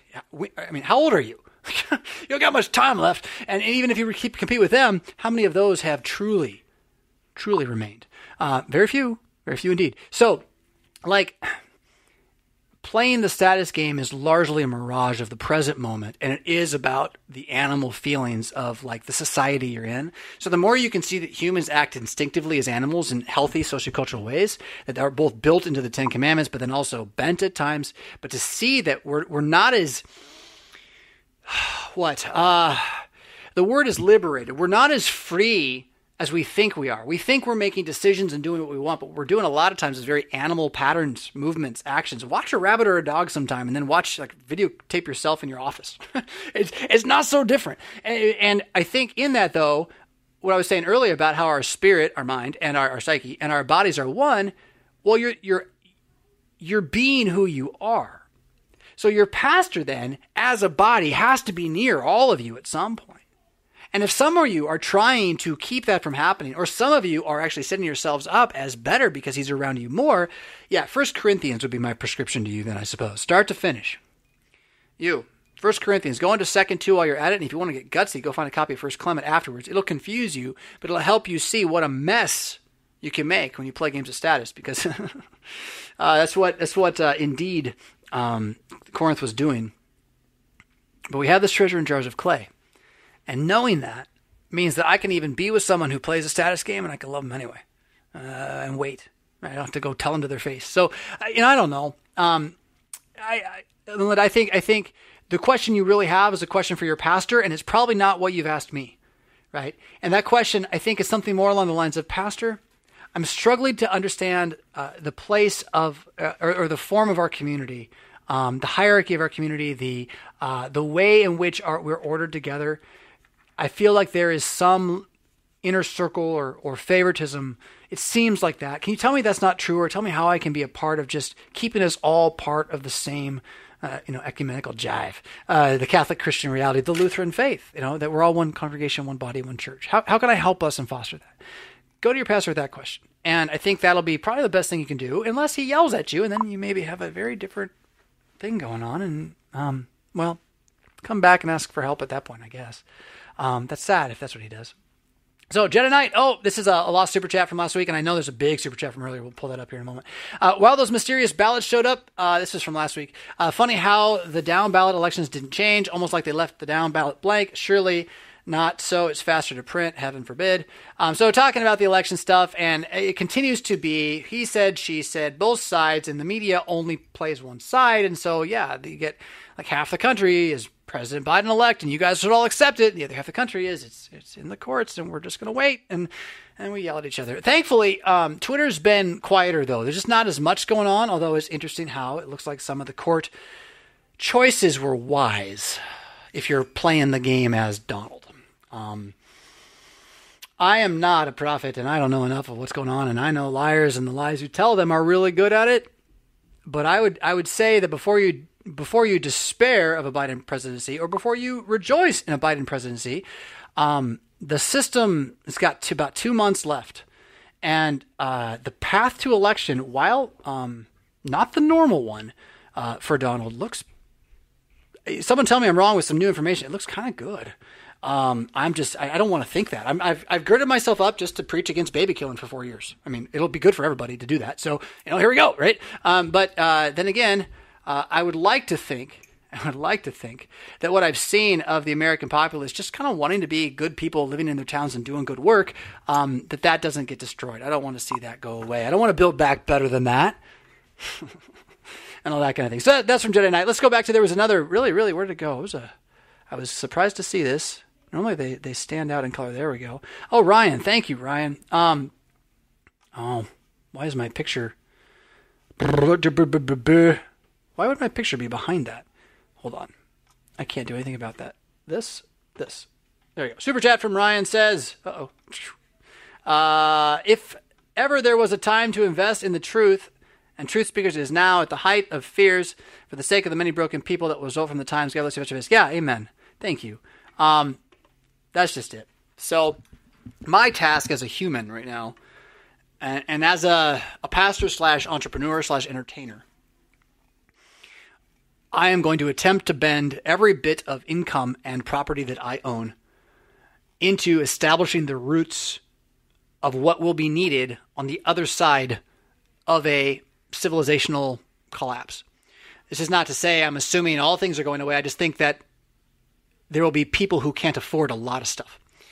And knowledge will not be as free as it is right now. So that's where I'm putting my agenda. And as you know, that has to do with building the biggest megaphone that I can to shout, he has risen, you are paid for, you're all immortal now, he won't be long now. Anyway, join us into that, right? So thank you for giving me some of yours for that. But your point is even bigger because it doesn't have to be through me. The point is use your worldly wealth to make heavenly friends. You're not going to buy your friends in heaven. But the way a guy named Levi at my seminary, and Levi and I disagreed about a lot of stuff, but the way he said it, I think he was right. He said, the money in the bank when Jesus comes back is money that's going to burn. And while there's certainly something to building financial machinery and making use of it as tools, they also make great idols. And once they're idols, they get torn down. And so if that's what's getting torn down around us, it's time to lay the bones for just survival as Christians. And that can mean a lot of things. I don't know why it has to be scary. I mean, I do, because I've watched the Nature Channel. And I've watched Off the Grid, the documentary. And I think about California. I think about Illinois shutting down power plants. And I think about, how is my family going to eat? And while I would like to trust in man and princes, I think I got to trust in the fact that I'm a man. And that I'm a father. And that I've got some land that's a gift to me, and I should use it for the good of everybody that I can. Everybody. And that's the agenda. So if you can pull that into your world, thank you. And thank you for having the willingness to help me do that here in my world as well. Oops, that's not what I wanted to do. I wanted to do this. Here we go. Let's do that way. All right, so that's all the questions from y'all. What else do I got for you that I haven't gone through? Not much. Comments, we'll go down the bottom. If you see something down at the bottom or say something in the next 2 minutes, I'll pull it up, especially if it's a theological question. Kind of looking through my notes on these things. One thought that, a thought that has continued to revolve around my head for a couple of weeks now. David Scare, prophet, Concordia Theological Seminary, Fort Wayne, Indiana, a source of controversy on numerous occasions, actually. I got to sit on one of his classes. First class I've ever sat in on. I've sat on his papers, and they are sources of controversy. Often, not so much the paper, but his comments in the midst of the paper. It's a strange dynamic. All the same, his classroom was good. And he said this, and this is just what stuck with me. It is always the desire to get ahead that destroys the church. You can apply that to my idol of trying to make a congregation work, which I've been trying to do for 15 years, according to my dreams or whatever. You can apply that to the Synod, which I've been praying for that. Same thing. Even went to work there, hoping that somehow I could help make whatever I thought needed to happen. Well, all along, for me, I know I've been part of this American desire to get ahead. And so when David said that, Reverend Dr. Scare, said, it is always the desire to get ahead that destroys the church, I realized it was not merely Seminex he was talking about, although, yet again, it was Seminex he was talking about. But no, sir, thank you, you're right, and I can handle the truth. The desire to get ahead is sin. It's the 9th and 10th commandments, or the 10th, depending on how you want to count it. It's the status game of coveting. And I've been talking about my church body and my congregation, but it's more than that. It's my house, and it's really not my house. It's my life, my spirit, my breath, my heart, my spleen, my mind, my body. I'm a son of Adam. And what did Adam do? He tried to get ahead. But I'm also a son of man and a brother of Jesus. Now, I don't have to get ahead of creation. I'm of one communion with him already.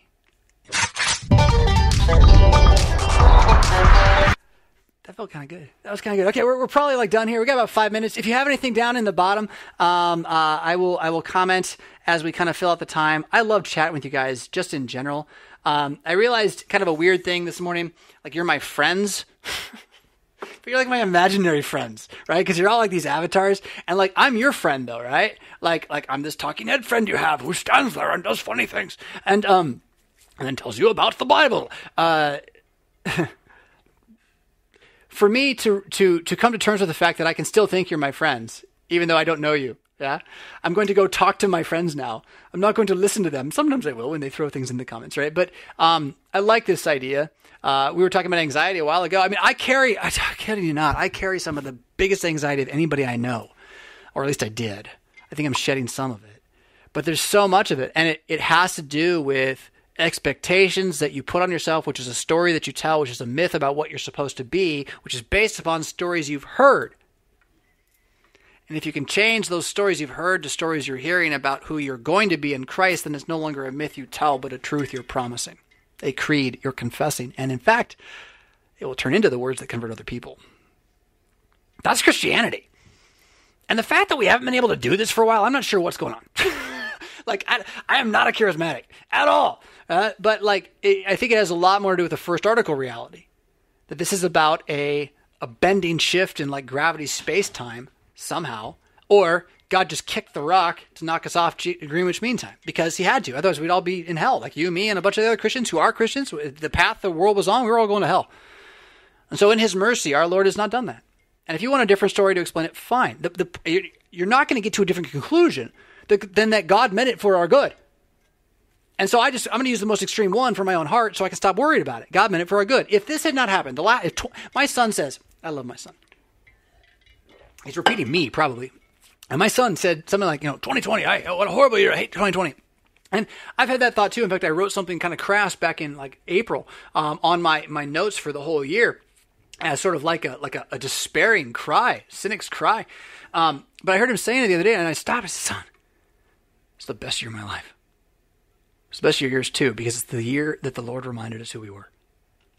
We had not forgotten. We were praying that we would remember who we were up to this point. And he said, yeah. Time to kick the rock. Back. Everyone goes off. And look, Christians are waking up. Now, the danger is that the movement of Methodism and Pietism, which ends up being what evangelicalism is, sees this as like a tier of Christianity. Like there's two tiers. There's like the spirit-filled Christian, and then there's like the carnal Christian. And that you have to like make it happen to get out of one to the other. I think that's kind of really a poor way to look at it. I think the simile justus et peccator way is better, that all Christians still have a carnal nature.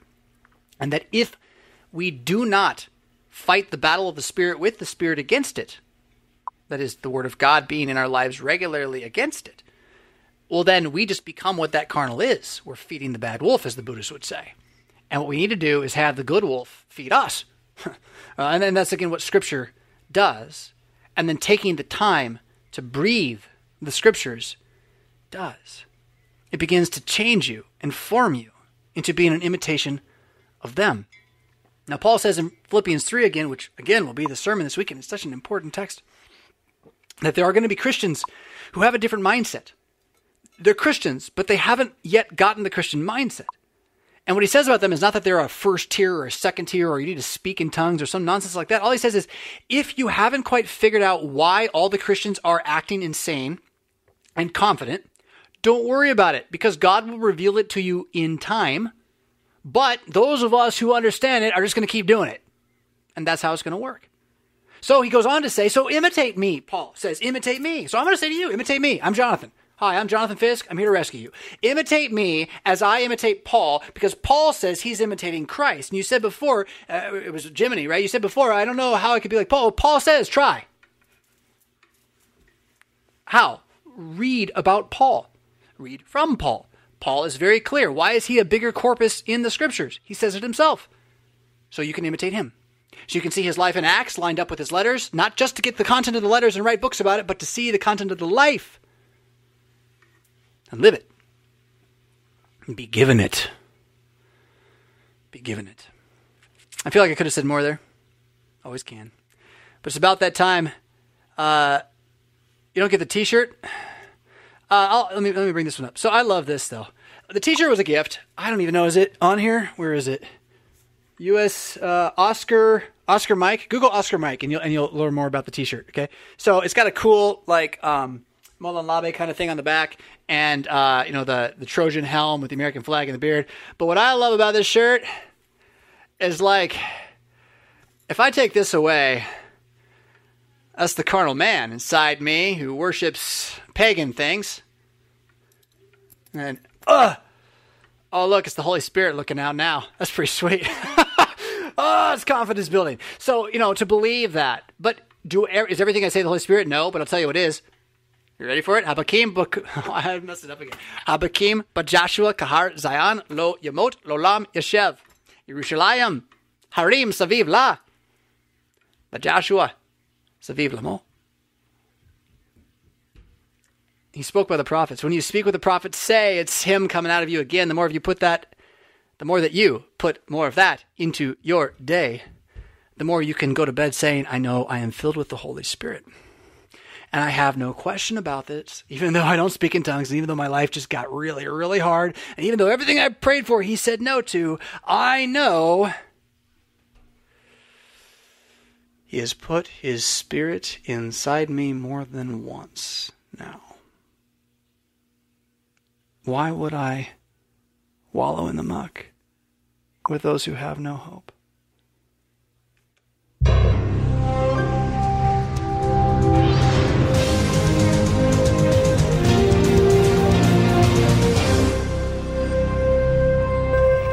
Hey, I'm gonna ask you to support me on Patreon. I was gonna do it in a moment there with the music and everything, but Patreon's been my primary gear for financially building the studio space to produce all sorts of whatever we can try to produce over time, including the Mad Christian Network. I didn't promote the Discord today at all. You got to join the Mad Christian Discord. It is the place to network with Christians who care about thinking through the chaos of the white noise and being kind of chill about how fundamentally basic we can be united as we stand in one faith, the creedal faith of Jesus Christ our Lord.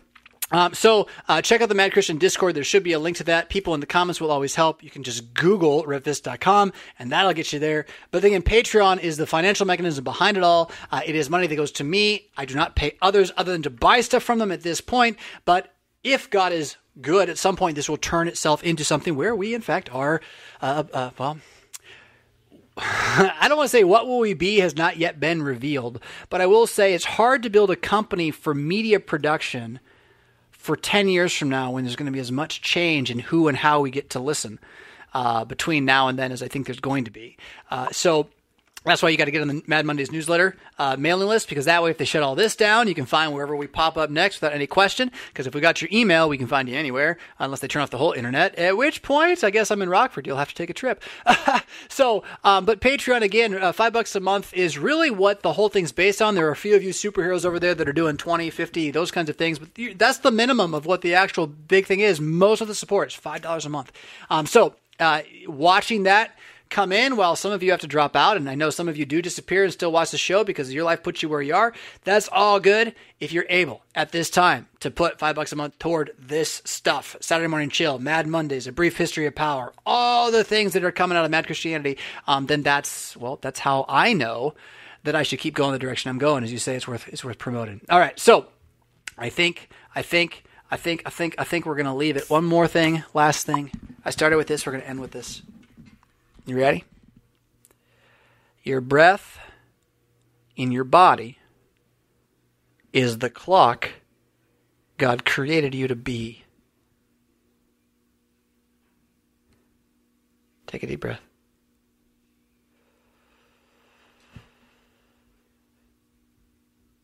Feel the heartbeat. Feel your arms. Let it out slow. The breath in your body is the clock God created you to be. And when it comes out, you can talk just like Him.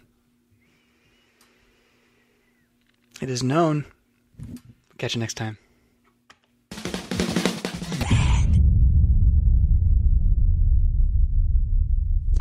Was that worth $1? Click the Patreon link in the show notes to sign up. Pretty please?